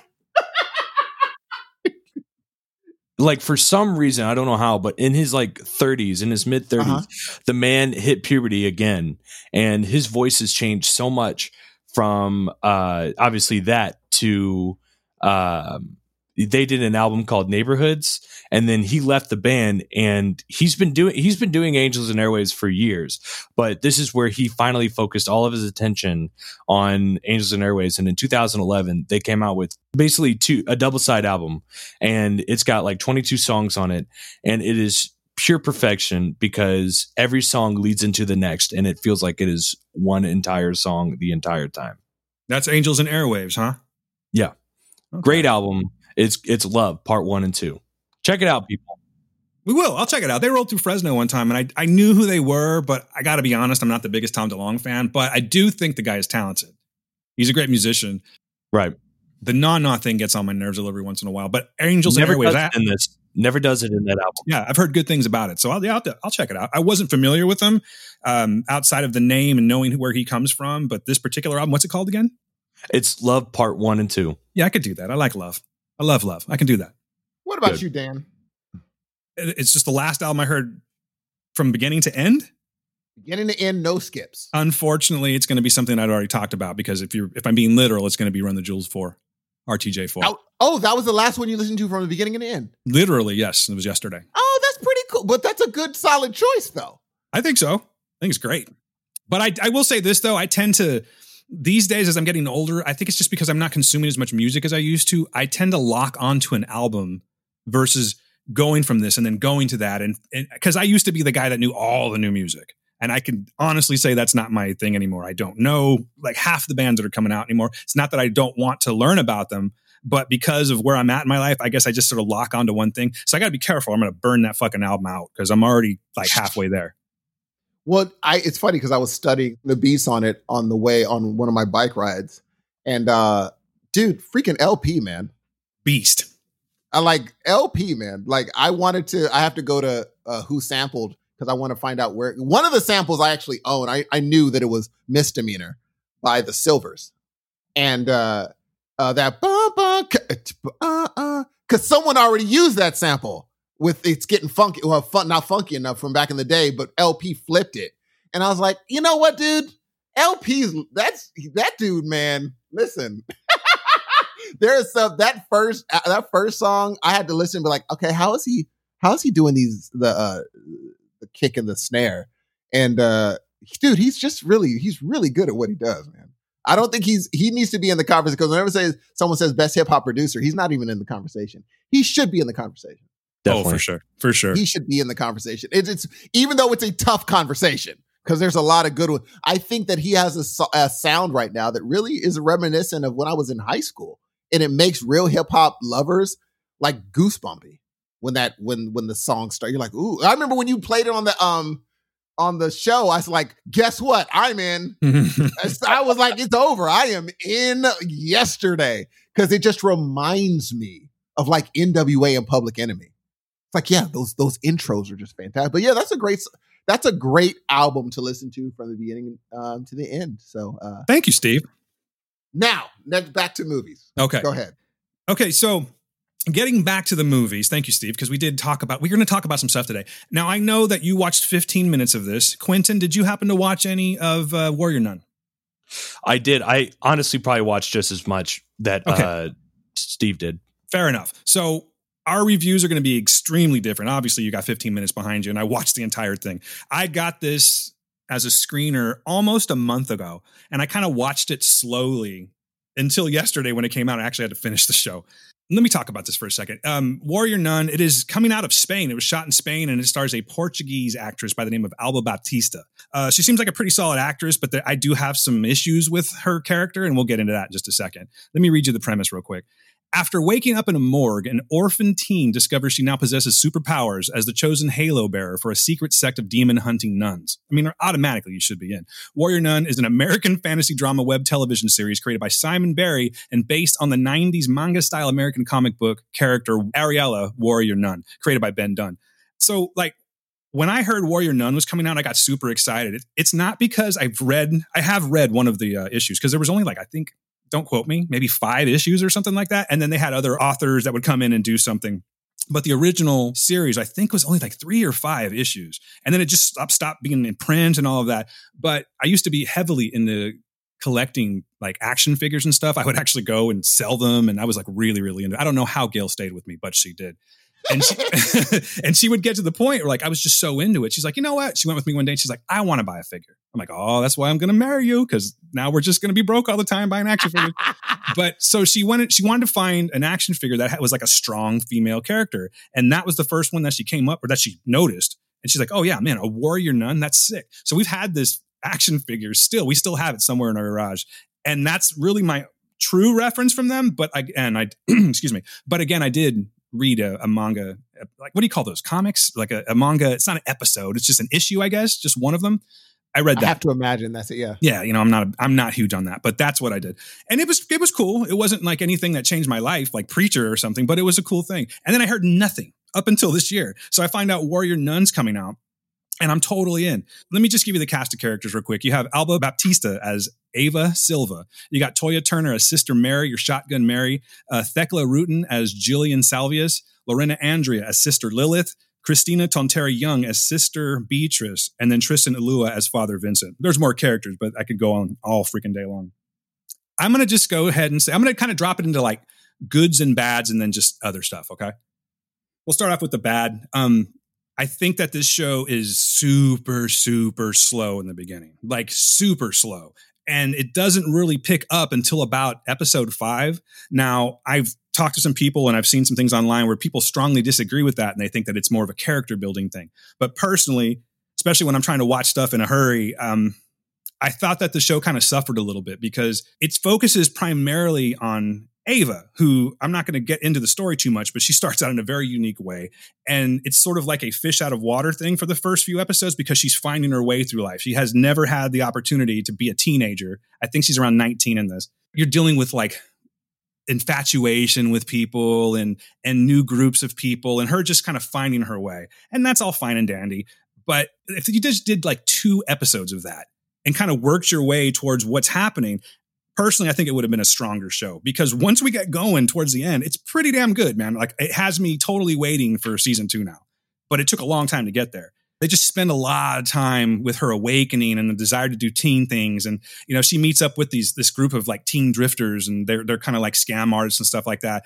And this relationship happens that just kind of goes nowhere. Like suddenly they're just all gone. So to me, it felt like it was just wasted time getting to the good stuff. You know, I think some of the writing is kind of lackluster and it obviously bleeds into the dialogue. I think that the lackluster writing, particularly at the beginning, I don't know if they had like a change of writers or something, but it just seemed like it went from really weak to being actually pretty good. One of the other things that I noticed is that the budget kind of shows up sometimes in the CGI. I'm thinking that they're kind of working with like a CW budget. It kind of reminds me of a CW show, like the aesthetic of it and just the way the acting is and, you know, the looks of the characters and stuff. It reminded me of that. So I think that hopefully with season 2, they're going to get a little bit more money because quite honestly, the CGI wasn't that bad, but it's noticeable. But the thing that got me the most of the first few episodes is that, and you guys probably caught onto this right away, she's got this inner monologue going on and she's like, she's trying to figure things out. Did you guys catch on to that yet? Or did it affect you or resonate with you in any way? I will say this at first, because I don't know, like normally when there's an inner monologue, there's a difference between her monologue and the inner monologue. Yeah. It seems like both of her talking and the monologue are on the same plane. And I'm like, whoever did the engineering for it, it didn't feel like it was in her brain. It felt like there was someone next to her talking to her. Yeah. I was like, this is weird. I just kind of felt like it was going, and this is for the dummies. You know what I mean? That's how I felt. I felt like you weren't, you know, you didn't give me enough credit. Like I wouldn't get what's going on already. I thought the inner monologue was actually kind of lame and it got on my nerves. And Gail, who we've watched it together. And even Sarah would come out and be like, is she still doing this? Like, what the hell? This actually looks like a good show, but what's up with all this inner monologue stuff? So some people dig it. I personally didn't dig that part, but I can say that they stopped that suddenly, which makes me wonder again, did they have a change in writers or did they have a meeting halfway through and be like, all right, we got to switch gears. You'll know what I'm talking about if you watch this, whether or not it bothers you, that's up to you. What else can I say about it real quick before I start getting into the good stuff? I think that some of the subplots were kind of hard for me to follow in this. Like they want you to know that there's other things going on in the story and they all of course fit together, but I don't think they spend enough time character building with some of the people in these subplots. So it just sort of left it like, this shouldn't be a show where I really had to think hard about it, but for some reason I did. I mean, maybe someone's like They absorbed that whole thing. They consumed it and they're just like, yeah, it's fine. I get everything about it. Personally, for me, I just felt like I had to try a little too hard to just understand everything that was going on outside of Ava's arc. But other than that, like, it knows who it's catering to. It knows their demographic very well, and it caters to them nicely. And like I said, I think season 2 is going to be a lot better. So here's some good stuff. Warrior Nun's the kind of show that, like, if you're into Buffy, Vampire Slayer, CW stuff, this is going to be a show for you. Again, it has the budget to match. It sort of feels the same way. Yeah. Not exactly, but I think that if you like those kind of shows, you're definitely going to like this one. And then what's good about it is that Ava's character grows on you after a while. She seems like an annoying teenager at first. And, you know, because again, she's sort of experiencing life for the first time for reasons I'll let you figure out on your own. But it somehow works towards the end. Once it's like all of a sudden she just sort of found the momentum, and it worked very well for me anyway. I think she's actually pretty good. She's a really pretty girl too. I think you're going to see more from her, especially if season 2 pops off, because if it goes the way I think it's going to go, you're going to get into like an Alias territory with the action and stuff like that. And I think that's cool. They give you this backstory, this mythology of where the warrior nun comes from. And they do bring up Ariella in the show, which is pretty awesome. I'm not going to say any more than that, but she does show up, because I was thinking, okay, is this just kind of like a spinoff? And we're supposed to assume that that's what it is. I'm glad that they brought some attention to that, and it made it like, I think we're still going to see some more Ariella. If they're smart, that's what they're going to do. And then I had like little bitches about it, little concerns and stuff. But I think that all of these kind of things can actually be improved in the next season. I think that if they listen to their fans and they listen to the critical fans, yes, because they're not that critical. You know what I'm saying? I'm not seeing anything on Twitter or IMDb where it's like, this is a complete shit show. But it does talk about like the pacing of it. And again, some people agree, some people don't. But let's talk about the nuns, because honestly, I think the nuns are the best part of this fucking show. Like, there's some really cool shit going on with them. I love their story arc. Again, like how they came to be, the Ariella arc of it. They possess these amazing fighting skills, which they really do show off more so in the second half. Like, pretty much everything, in my opinion, gets better in the second half. They played it safe with their diverse cast. I mean, they really kind of wanted to make sure that everybody's represented in this. And I think that's a smart thing to do. But to me, it was noticeable. Although I'll say that it didn't feel shoehorned, like a lot of movies when they do that kind of stuff, where they want you to know, hey, we're doing a representation thing, much like Endgame. But anyway, what else we got? So yeah, the nuns are awesome. They all have their special skill sets and stuff, but some are a little bit more complex. And I think that when I say complex, I'm talking about Sister Beatrice, who's played by Christina Tonteri Young. Best character, hands down. She's got the best skills. The way that she talks to Ava and talks to everybody else, and the way that the decisions that she makes and everything really make me want to know, like in season 2, like, what's your backstory? Because there's something going on with her. And if they play it smart, they're going to definitely throw her into the story a lot more, even though she's in it like totally all the way through it. I think that she can be an awesome sidekick or make the show that much better. And then Shotgun Mary, Toya Turner. She was good, but I think that she kind of suffers from not a typecast. What's the word I'm looking for? Like, they wanted to make her the tough chick. And I think that they went a little too hard with that. Again, just my opinion. She's still a very likable character, but you know, I've seen enough things where I feel like, okay, you're trying a little too hard here. Let me know what you think, Steve. Or Quentin, if you get that far with it, I want to know if you're feeling what I'm feeling with her. I could keep on going with this one here, but I will say that the season actually concluded pretty nicely, and it leaves you on a cliffhanger in a way that I didn't expect. Like, it was just, if something happens where I'm like, oh shit, I didn't see that coming whatsoever. And I now have to see how this part plays out. So I'm already in for season 2. So in conclusion, I liked Warrior Nun. I didn't love it, but it has a ton of potential for season 2. And because of like having to get to the good stuff a little bit later, just in my opinion, of course, I'm going to go ahead and give this just a little bit of a lower rating. It's 2.75 out of 5 circular scars. But I'm telling you, season 2 will be better. I'm shocked that you gave it. I thought you were going to go a bit higher than that. I think I would have if we got, like, basically I just kept going, just get to the training already. Get to the, you know what I'm saying? Like, I don't give a shit about these relationships that are happening that are clearly not going to be there by the time we're done.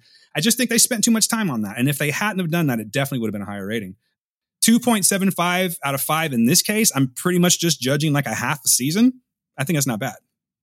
That's true. And also, it's a big deal is the thing you said in the beginning. They know their audience. They are a CW audience. Mm-hmm. And so they're like, this is what they like. And so I totally understand that that's what they did. But that's not to say if you don't like CW shows that you shouldn't give this a chance. Just don't expect to put this on and get action right away. Well, actually, you do get action right away. You do. That's what I'm saying. I'm like, I'm in because Yeah. there was just so much action in the beginning. But then it just slows down. And you're going to get, once you start getting into like episodes 2, 3, and 4, you're going to know what I'm talking about. Don't let it deter you because it does give you a pretty good payoff at the end. What made you continue watching it? I think I had screener guilt. You know, like it's just that I had it and I had it for so long. And again, because I do have this slight tie to Ariella Warrior Nun, I wanted to see where they were going with it.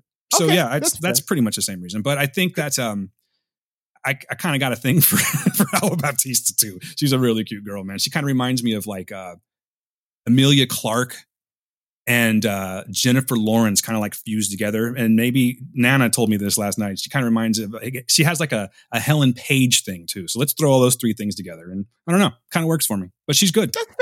That's fair. All right. So 2.7, what 2.7, what again? 2.75 out of 5 circular scars. I love that. That's the thing that got me in the beginning. That's definitely the kicker. Did either of you get to the part, I realize with 15 minutes, there's probably not a lot you got to, where someone tried to pick up a halo? Yes. Okay. I'll say no more. That was dope. The fingers thing. Yeah, that was pretty dope. Yeah. I was like, oh, that's a great way. And that's what I wish they would have, if by what you're saying, I hope they do that with a lot of the show. Instead of using all the external dialogue or the internal dialogue, just be like, show us. Because then be like, instead of being like, oops, that was hot. No. You just showed someone you showed, don't want to ruin it. Yeah. You showed that it was hot by showing us it was hot. So I hope that that's what it does during the show. Yeah, they need to trust their audience a little bit more. And it seems like they are, because literally, like, I think it's episode 5, all that inner monologue stops. And then the show gets going. And it's got like this, if you're into like the mysteries of the Vatican and stuff like that, like there's some stuff there too that's pretty cool. I always kind of have been, I wouldn't say fascinated with it, but definitely intrigued. Anytime that because the Vatican, what's going on there? You know what I'm saying, ladies and gentlemen? But I liked that part of it. And I think that the way that they do the good versus evil thing, and not necessarily towards the Vatican, but just the way that they kind of incorporate all of that, makes for a solid show that's going to be way more solid in season 2. Done deal. All righty? All right. What else? So what does this bring us to, brother? Unless Q or you have anything else, I think it brings us to the main event. Let's do it. Yeah. All right. Well, Steve, this was your suggestion, buddy. So let's get your insight first. All right. So I was going through as normal. I was sitting there scrolling through the old Shutterino, and a visual hit me because I had seen all the zombie movies, and a visual hit me. I was like, I don't think I've seen this one before. And it was a movie called Yummy. Yummy. And off the title, I was like, I don't know, man. I kind of was like, we'll see what happens. I admit, before you go on, that I was like, okay, I'm going to trust him on this one because that title was not selling it to me. And so immediately I'm like, okay, let's do this thing. And off the jump, it's pretty much what it is it's a jump. It's a zombie in a hospital thriller. Do you want me to read the premise real quick? Sure. All right. Yummy is an orgy of blood, violence, and fun in which a young couple, right? I mean, really, kind of was, in which a young couple travel to a shabby Eastern European hospital for plastic surgery. The young woman wants a breast reduction. And then wandering through an abandoned ward, the boyfriend stumbles upon a young woman gagged and strapped to an operating table. He frees her, but does not realize he just caused the outbreak of a virus that will change doctors, patients, and wow, that's a really spoiler fucking. That's what I was saying. I was like, what the crap, dude? I mean, like, I thought it was okay. Like I as I was reading it, but like towards the end, I'm kind of like, I don't like that part. So tell you what, you might not want to know this. I think you might get an edit here. I don't like the description. I think we could have left it off at a hospital. Yeah. We're going to leave it at that. I'm going to actually fix that because as I was reading that, I'm like, wow, like who fucking wrote this? This is a spoiler review. All right. So Yummy. Number one, this is one of the few zombie movies that I can identify with one of the characters. And it's the character that I would imagine myself not identifying with.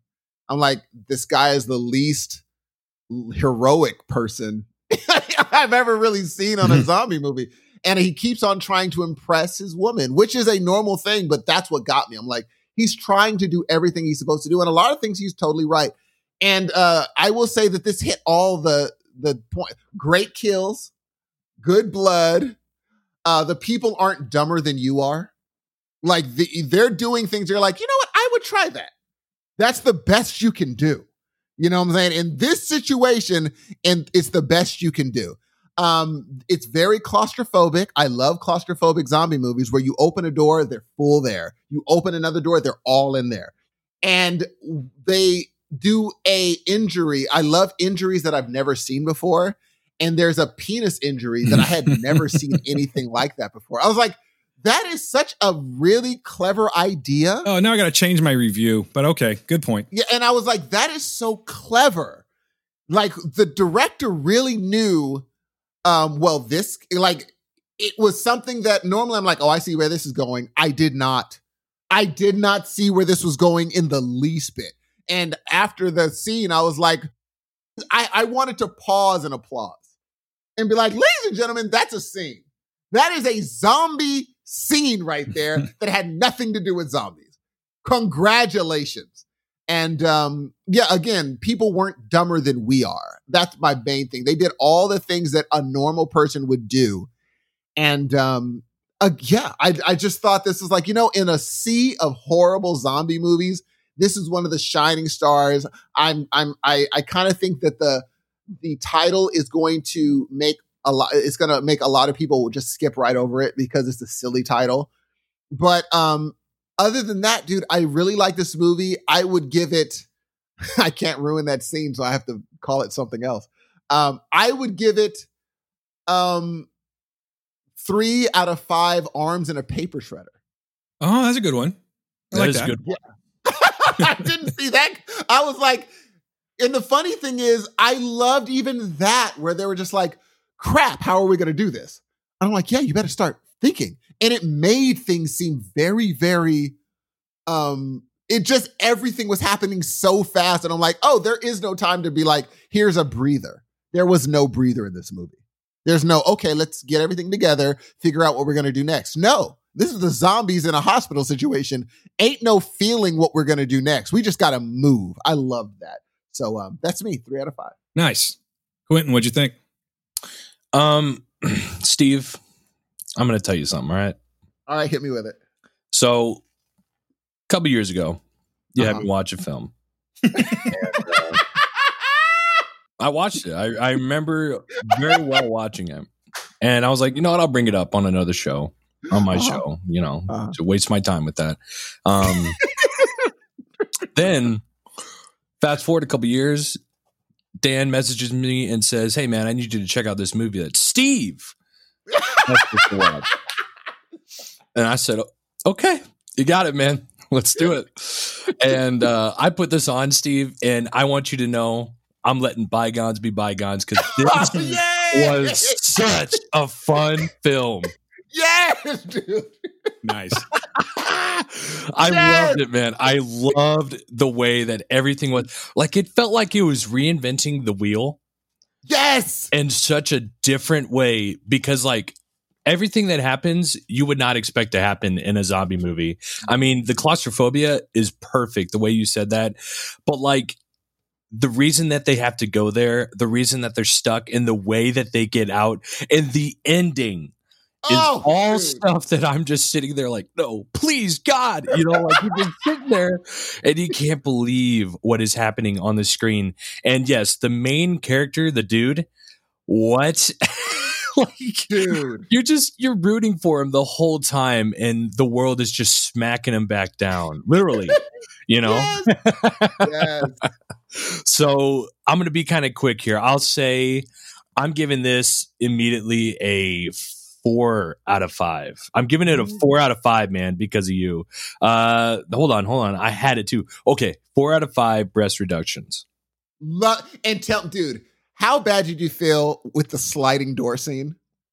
Oh, dude. Oh my God, dude. He was I was like, look at him coming up with this smart invention. This is dope. And then she's like, calm down. Yeah. I was like, let's go. God. Oh God. That was such a heartbreak. I was just like, why is this movie doing this to me? But man, the way that the girl, like I said, no, not big spoilers, but the way she lures that guy because she knows he's blackmailing her. But how about the manhole fingers? Oh man, you shut up, Steve. You know what, Steve? You've had your turn. God damn it! Oh, Jesus! I was like, I gotta keep. You're making me changing my review thing. I was shaking my hand like, oh my God. Yeah, that was one of the scenes for me where I'm like, okay. I mean, I've seen things like this before, but in this particular situation, that's fucked up. And what happens afterwards? Yeah. Yes, I was just like, at that point, and I don't cringe in movies. That part when I saw and how lackadaisical the soldier was like, hey, I was like, no. I said, no.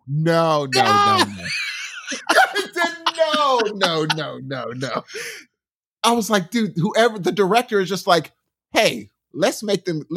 This would be really cool if we did this, right? We're like, yeah, it would be. Okay, Dan, what do you think about it? So I don't have a bunch to say after everything you guys have said, but I will say that this was like, I'm going to agree with you. This was a really, really fun movie.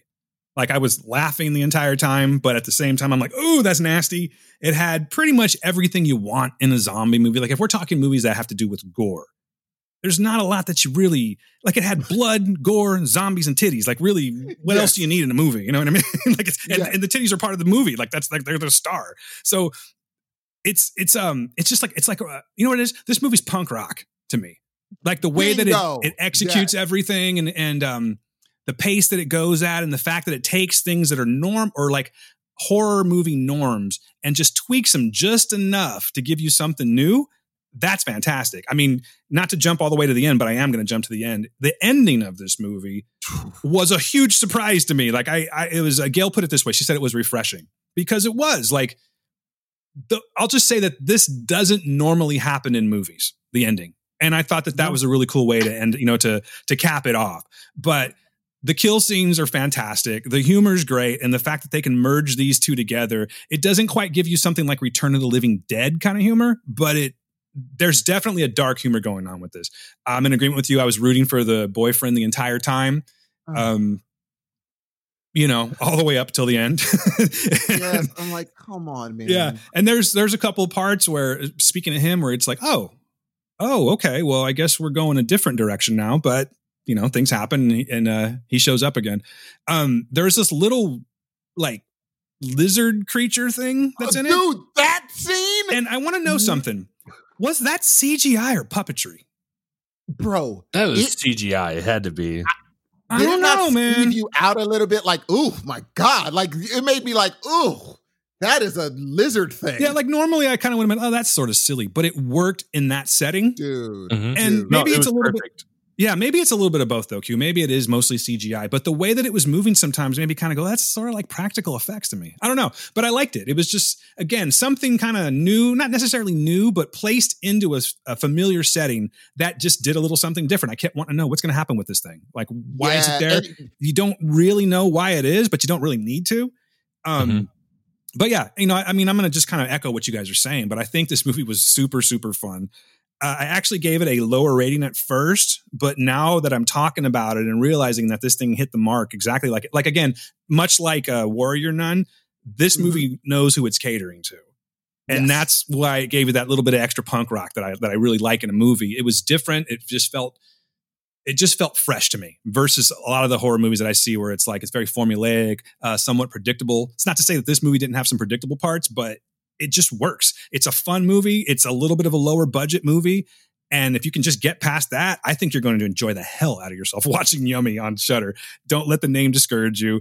This movie fucking rocks. I'm going to go ahead and give it a 4 out of 5. Okay. I was originally going to say the first injury. I can't say that now. I'm just going to go ahead and go with 4 out of 5 manhole injuries. That's it. Oh, dude, here's the thing. I love the fact there's a part in this movie where one person wants to get at another person and she calls them into the room. I didn't know what she was doing. Yeah, that was like, what is she? I said, this is smart as hell. Like the director was like, what hasn't been done before? That hasn't. And then she's so cavalier. Yeah, that was slick. I liked her character. No, Me too. The whole time at the end, I was like, I wish I could watch another hour of this. This was really a fun, like, foray into this world. And this is how, like Gail said, it's refreshing because this is how it would happen. This is how it would go. There's no, whatever happened, everything's no. This is how it would go. By the time you realize what's happening, the things are on you and it's spreading. I love it. I loved it. And I loved the a certain person that I hate gets his comeuppance in a way that I loved. I said, Amen.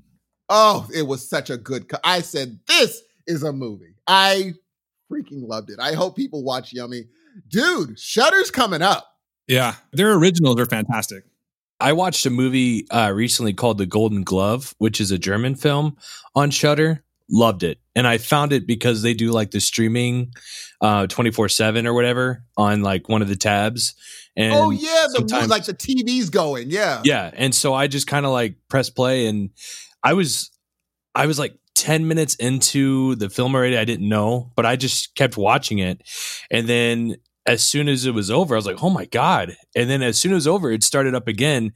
And I literally just got to watch the first 10 minutes and I really loved it.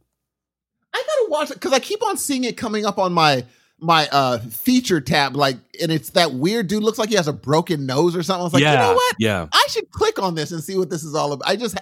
I have to. I just haven't done it yet. Steve, I will say it's a rough watch, okay? Oh boy. Yeah. Oh boy. I might have to take a week then. Yeah.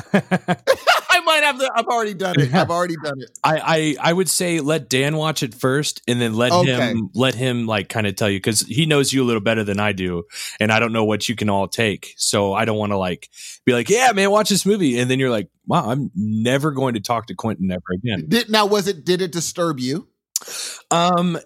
Yeah, sort of. Like it's such a weird movie that, I mean, it kind of feels like it was made in the 80s, but it was just like with updated cameras. I'm serious. Like that's kind of the whole flow, but it's a weird movie, man. That's all I can really say. Well, that kind of makes sense, actually, because I'm just reading the premise right here, and I don't think this is anywhere as revealing as the last one. But it just says a serial killer strikes fear in the hearts of residents of Hamburg during the early 70s. So there's your aesthetic right there. It's that older aesthetic. I assume that's what you're getting at? Yeah, exactly. Or is it just a filter on the film? There wasn't a filter. It was like they did such a good job of making it seem like a 70s/80s movie that it didn't feel like any of the actors were even of this time. Like with the way it was acted. Now I got to watch it. Now I have to watch it. Yeah, I'll check it out too. Crime, drama, horror. I like that shit. Came out in February of 2019, and it's a German film. I'm all over it. Also, question for you guys before we get out of here. Are we getting to the point where we're going to have to just buy movies? Because I was like, because, with Dan doing the movies everywhere and Vudu, I was at a certain point, I was wondering, like, what's the point of having that when we can stream everything? And last night I was in the mood after watching that documentary. I was in the mood because they have one of the documentary segments is on zombies and where they came from and all this stuff. And I was like, I'm in the mood to watch the Dawn of the Dead from like 2004. And I was like, you can only rent it. So I'm like, should we just start buying movies that we like? Period. Just to be like, you know what? There's not going to be a time where everything you want is streaming. And if you're in the mood for Dawn of the Dead, you can't just be like, I guess I'll just go ahead and watch this instead. No. That's the only thing. So do you buy movies, Q, or do you normally rent them and just be like, okay, or do you just say, you know what, I might as well buy it for $7? If it's like a cheaper movie, like you were just saying, $7, I'd usually just buy it. But I rented, I got this kick where I wanted to watch like really not old, but like older horror movies like Rosemary's Baby and The Omen and all the Exorcist movies. And I just rented them. I didn't buy them, but the Chucky, like the Child's Play movies, all 5 of them were on there for like $20. And this is all from my Xbox app, Microsoft or whatever. And I just bought it for $20. Like, so it kind of depends on the price. Okay, so but if you're like, you're not one of those that are just like, oh no, I'm just renting and I'll just wait for it to get on streaming. Sometimes you'll just say, I want this in my library to watch anytime I want. Yeah, I mean, I could kind of in a way, like I don't know. I'm really weird when it comes to movies. Like Scoob came out, I wanted to buy it because it was literally maybe like $6 more than just renting it. Yes. And I was like, do I want to have this movie forever? Like, am I going to really enjoy it? I don't know. Maybe I just like renting more because that's all I usually do is just rent. That's what about you, Dan? Are you a renter, or you'd be like, you know what? If it's $4, $5, $6 more, I'm just buying it. It depends Even on the if movie. You haven't seen it. Oh yeah, that's what I'm wondering. It just really depends on the movie. Like, I'm not just an insta buy, because I may watch that movie one time and just never pick it up again. Right. Can I tell you a cautionary tale that might actually Please. incriminate Yes. me, but in the end, I lose out? Okay. So I'm just going to say right now, this was coming straight out of ignorance, what I was doing. Okay. I had no idea that I was doing anything shady or anything like that. But in retrospect, I think I might have. Steve, you've probably reaped the benefits of this. But there is Voodoo. We know Voodoo. Voodoo used to be associated with Walmart. Now, I don't even know how this works. Again, this was totally my ignorance here. Okay. I just want to put that out there. And in the end, I lose. So when you bought a physical copy of a movie, to my best understanding, when you bought a physical copy of the movie, they would give you something called an InstaWatch. The InstaWatch is a code that you have, and you can redeem it and have a digital copy of it too. Okay. Yes. So I jumped onto the site and I was like, oh, I want to start my movie collection. And I legit thought it was like, I mean, now that I think about it, it totally makes sense. But I just was thinking, oh, okay, cool. This guy's going to sell me a code for cheap. And I bought a fuck ton of codes, man, for very, very cheap. And I gave some away. And I think I even gave you one. I think it was like Bad Boys for Life or something like that. Yeah, I have it. I still have it. I don't know if you do anymore, Steve. Sniff. So what happened was Walmart sold Voodoo. They sold Voodoo to Fandango. Okay. That made all of these InstaWatches void, which I just found out on Monday. It's been a hell of a week. So just without warning, it makes sense, because what it is, I found out it was that the people that were selling these codes found a way to kind of, like, for lack of a better word, hack the system where they could duplicate the codes. So they're selling codes for like $2, $3, things like that, but making money hand over fist. Now, I'm kind of pissed at the person that was doing this to me, because I don't know. It seems to me like they would be aware of this. But at the same time, totally my ignorance, and I just have to fault myself and take the loss on this one. How many movies do you think I lost on Monday, Steve? Oh no, Dan. Take a guess. Oh no. And this includes about your collection. This includes like collections of movies too. So if I say one collection, that means like maybe possibly 6 movies in that collection. I'm going to have to go with at least 30. 30 is the exact number of movies I lost, Steve. Dude, that is so many movies. Broke my fucking heart. But at the same time, I'm just putting it out there. Like, I didn't mean to do anything that wasn't legitimate. It was completely out of ignorance. As a lesson learned. I'm just glad I wasn't spending like $14, $19 for each of these movies. So to answer the question that you asked me before, I used to like to buy movies when it was convenient for me. But now that I know what I was doing, I'm not entirely sure I'm going to be buying digital copies anymore. I think I may end up going back to physical copies. Well, here's the deal. Yeah, because if you have a physical copy and it's, you have a, just that situation alone, suddenly the company that sells this digital copy to you or distributes this digital copy out to, and I'll explain exactly why that happened, but they have the power to just take them away from you. From what I understand, all these movies you purchase on iTunes, Movies Anywhere, Vudu, you quote unquote own them, but you don't really own them. I remember I bought Something Dark Side, which is a Family Guy spin on Star Wars, and it was a 3-part thing. I've had it forever. One day it was just gone. And that was out of iTunes. So these companies reserve that right to just take these things away with you without any explanation at any given time. That's totally true. I lost so many Glee episodes. Oh, but that's okay. You grew from it, man. You grew from it. You're okay. Well, I know technically they don't consider, like, from the company standpoint, they're saying you're not buying it. You're renting a license. Yeah, that's exactly what it is. Which is trash. So, which is trash. I mean, I feel really stupid. I feel legitimately duped because I should know better, But like, what was going on where these people found a way to hack that particular code. That code is tied to their email address. So maybe in the end, they'll get it. If they do some kind of investigation on it, they'll end up getting theirs. But they were like, okay, well, why does this guy have like 50 codes for the same email address of the same movie? Yeah. I don't know if they're doing any investigation or if they just decided to cut the losses and kind of let things work itself out. But there are so many people that are pissed off about this. And I learned a lesson. So cautionary tale, ladies and gentlemen. I know that a lot of people, there are like debates online of people saying, okay, do you have your library online or offline? And many people that love movies have them offline because they're like, the tangible thing you can never take away from me. Like, I have a copy of it. Whereas online, let's just say there's a glitch in their system. It's gone. Yeah. There is no. Yeah, sorry. Yeah, sorry, we don't know what to tell you. It on those 100 pages that you agreed to before you signed up for our thing. In one of those pages is this might happen. You know how you and just can never scroll sue us. down real fast and hit accept? That's your loss. That is your bad, No. your fault. 30 and I'm movies sorry. later, here we are. Dude, were any of the 30 things that you're like, I really, really, really Dude, want to the watch that? Aliens collection, Mission Impossible collection, man. like Karate Kid movies. I had the Evil Dude. Dead, what was it? Ash versus Evil Dead Those are series. It just goes man. on and on, dude. On and on. Matter of Yeah, fact, I had a code thinking I was being a good guy. Speaking of easy, I sent him a code. And I'm like, here, man, have Ash versus Evil Dead. I just happen to have an extra one. It's all yours. And he's like, oh, cool. And he's like, I can't get it. Like, I don't know what's going on. And I'm thinking, oh, maybe he just doesn't know what he's doing on there. So I found out that was the day that they actually pulled everything. Oh, So he just was like going to avoid when he clicked on the link. But, you know, you live and you learn, guys. You live and you learn. yeah, sure. But it seems like Movies Anywhere, I would say buy the DVD or Blu-ray at this point. Mhm. With the or the Vudu link or Movies Anywhere code, but just don't buy the code by itself. Like I bought Once Upon a Time in Hollywood. I knew I was going to buy the actual Blu-ray and just happened to have the code that comes with it. Yeah. Just to watch it anywhere I want to. But yeah, these companies, Movies Anywhere might go out tomorrow. All of your stuff is gone.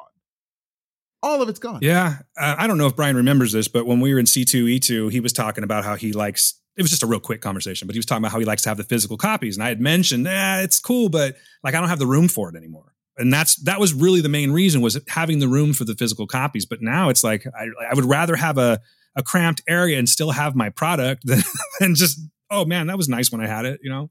Yeah. But this one's on me. Like I'm not even asking for any form of sympathy. This was completely my doings. It was my ignorant move, not really looking into what it was. And I lost out on it. So do you not do the site that you used to do anymore? I'm going to take do you it have any down. code? Yeah, it was a Facebook group that I'm taking down only because now I know. Well, we'll talk about that later. But apparently people still let their codes go from their physical copies. That's different than an InstaWatch. InstaWatch was like this agreement between Walmart and Vudu. The other people have like the ones that come in your physical copy. It's like a piece of paper with a code on it, and they sell those. Again, probably not legitimate. I'm just being honest with you.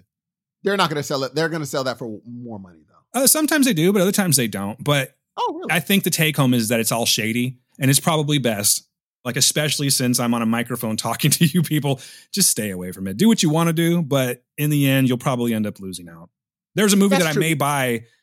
I was thinking about renting it. I may just rent this one because I've seen it before. Tell me. Have you ever seen the movie Kids? Yeah, with Rosario Dawson. Okay. Did you like that movie? Did it resonate with you? Don't give me any plot or anything. Did that movie in some way, shape, or form resonate with you? It resonated with me, especially it was a mind blower at the time that I watched. Okay, so you guys can expect a dedicated episode to Kids coming up in a couple of weeks. And is that true? Yeah, that's already set in motion. And quite honestly, the reason that you don't know about it is I was like 100% sure you were going to be like, oh, no, can't do it. I really did. Okay, you got to tell me who's going to be on this podcast. It's a surprise. I'll tell you afterwards. What? It's a good panel. I'll tell you that much. No, well, here's what I'll say. I think you should have that panel because I don't know it as well as y'all do. That's for sure. Well, we're all going to rewatch it. Well as it's a rewatch. And, because I watched it for certain moments. Do you want the day off on that one? Yeah, handle it. Enjoy it. I was going to put that one on Patreon, but I think I'm going to actually put that one on the regular feed so you guys can hear it. Because if you haven't seen Kids, you're not sure what this movie's about. I will tell you that I saw this movie, right when it came out. So I think it was 1995. And that movie's still fucking with me to this day. So when I found out it just on Vudu of all things that it was going to be rentable, I think it was rentable on July 1st. I was like, yeah, I got to do this. I have to go back and see if this movie is as fucked up as I remember. No, it is. It is. I'm sure it is. Yeah. And I'm not going to go any more into that because we're going to dedicate a whole show to it. Yes, great. I remember my friends and I had many quotes from that movie. Many quotes. Because that's just one of the only DVDs we had at the house who would watch it. I will tell you that without saying anything about this character, the character of Casper has me haunted to this day. Terrible, dude. Terrible. Had me worried. I'm just like, that could happen to me. Yeah.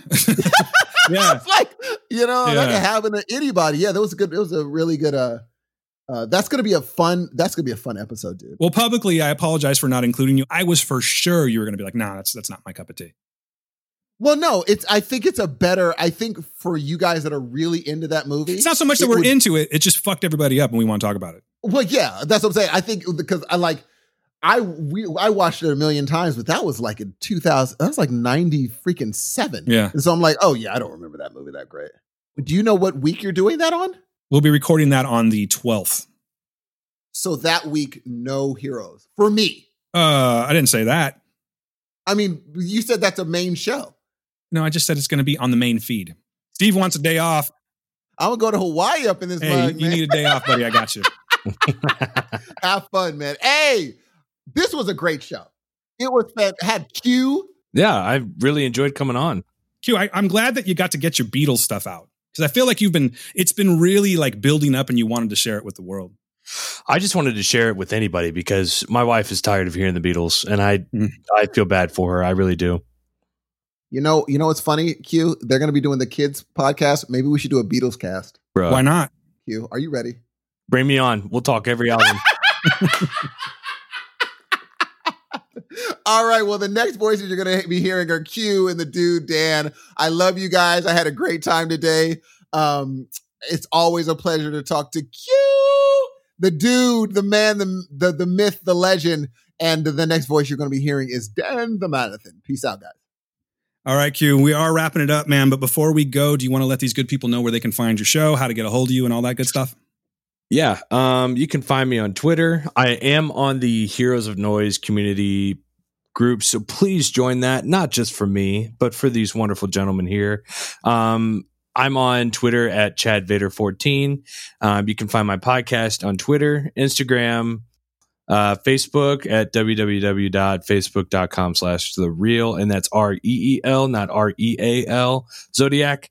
And yeah, like I said, it'll be on iTunes, I promise. But you can find us everywhere else. iHeartRadio, Spotify. We just got done with Toy Story, and we'll be moving on to sci-fi soon. Nice, man. No spoilers, though, right? You're not going to say what you're going to be reviewing, or do you know yet? Do you at least know where you're going with this? I'm going to go ahead and spoil one of them. Dude, we got Nana, and we're going to be talking Matrix. Oh, yeah, shit. Morning. Hey, another little thing, man. Nana, when you hear this, he probably already knows this now if he read it. About 1 o'clock in the morning, I'm like, you know what? Nana watched all of Warrior Nun. So, the time difference from being across the pond, I hit him up, but I guess he was busy. He never got back to me. So Nana Pratt would have been on this part for the whole Warrior Nun thing. Nana, we're thinking of you, buddy, but I can't wait to hear you guys on the Matrix show. So I'll be listening for sure. I'm glad you guys are back. Thank you. So wait. Yes, sir. Wait a minute, Dan. Yes. So you're saying you hit up Nana and he didn't respond to you? Nah, which is weird because Nana's like, I think he lives in Facebook. Uh-huh. Finds it interesting. So sometimes it turns out that people have other thing to do and they couldn't respond. I see where this is going. No. I'm asking you. He didn't, because you needed him for something. And he didn't. I not necessarily needed him. I just thought maybe he would like to enjoy the conversation. I would think so too. Anyway, go on. Okay. That's bad blood right there. You sound like Taylor Swift right now, my friend.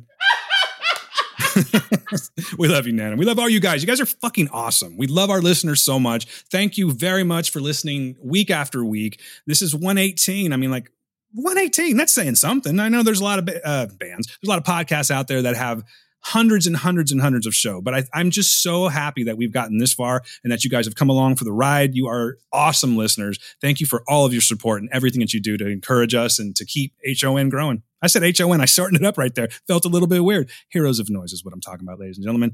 Thank you very much for listening. Thanks to Q for showing up. Thanks to Steve for always being good and all these wonderful movies. Thanks for the screeners. Thank you. Just thank you. All right. I feel like Alanis Morissette right now. Thank you, India. Thank you, whatever. I can't even think of the lyrics right now. My name is Dan. My name is Dan Ramirez. Ladies and gentlemen, be good to yourselves. Be good to the people around you. Peace.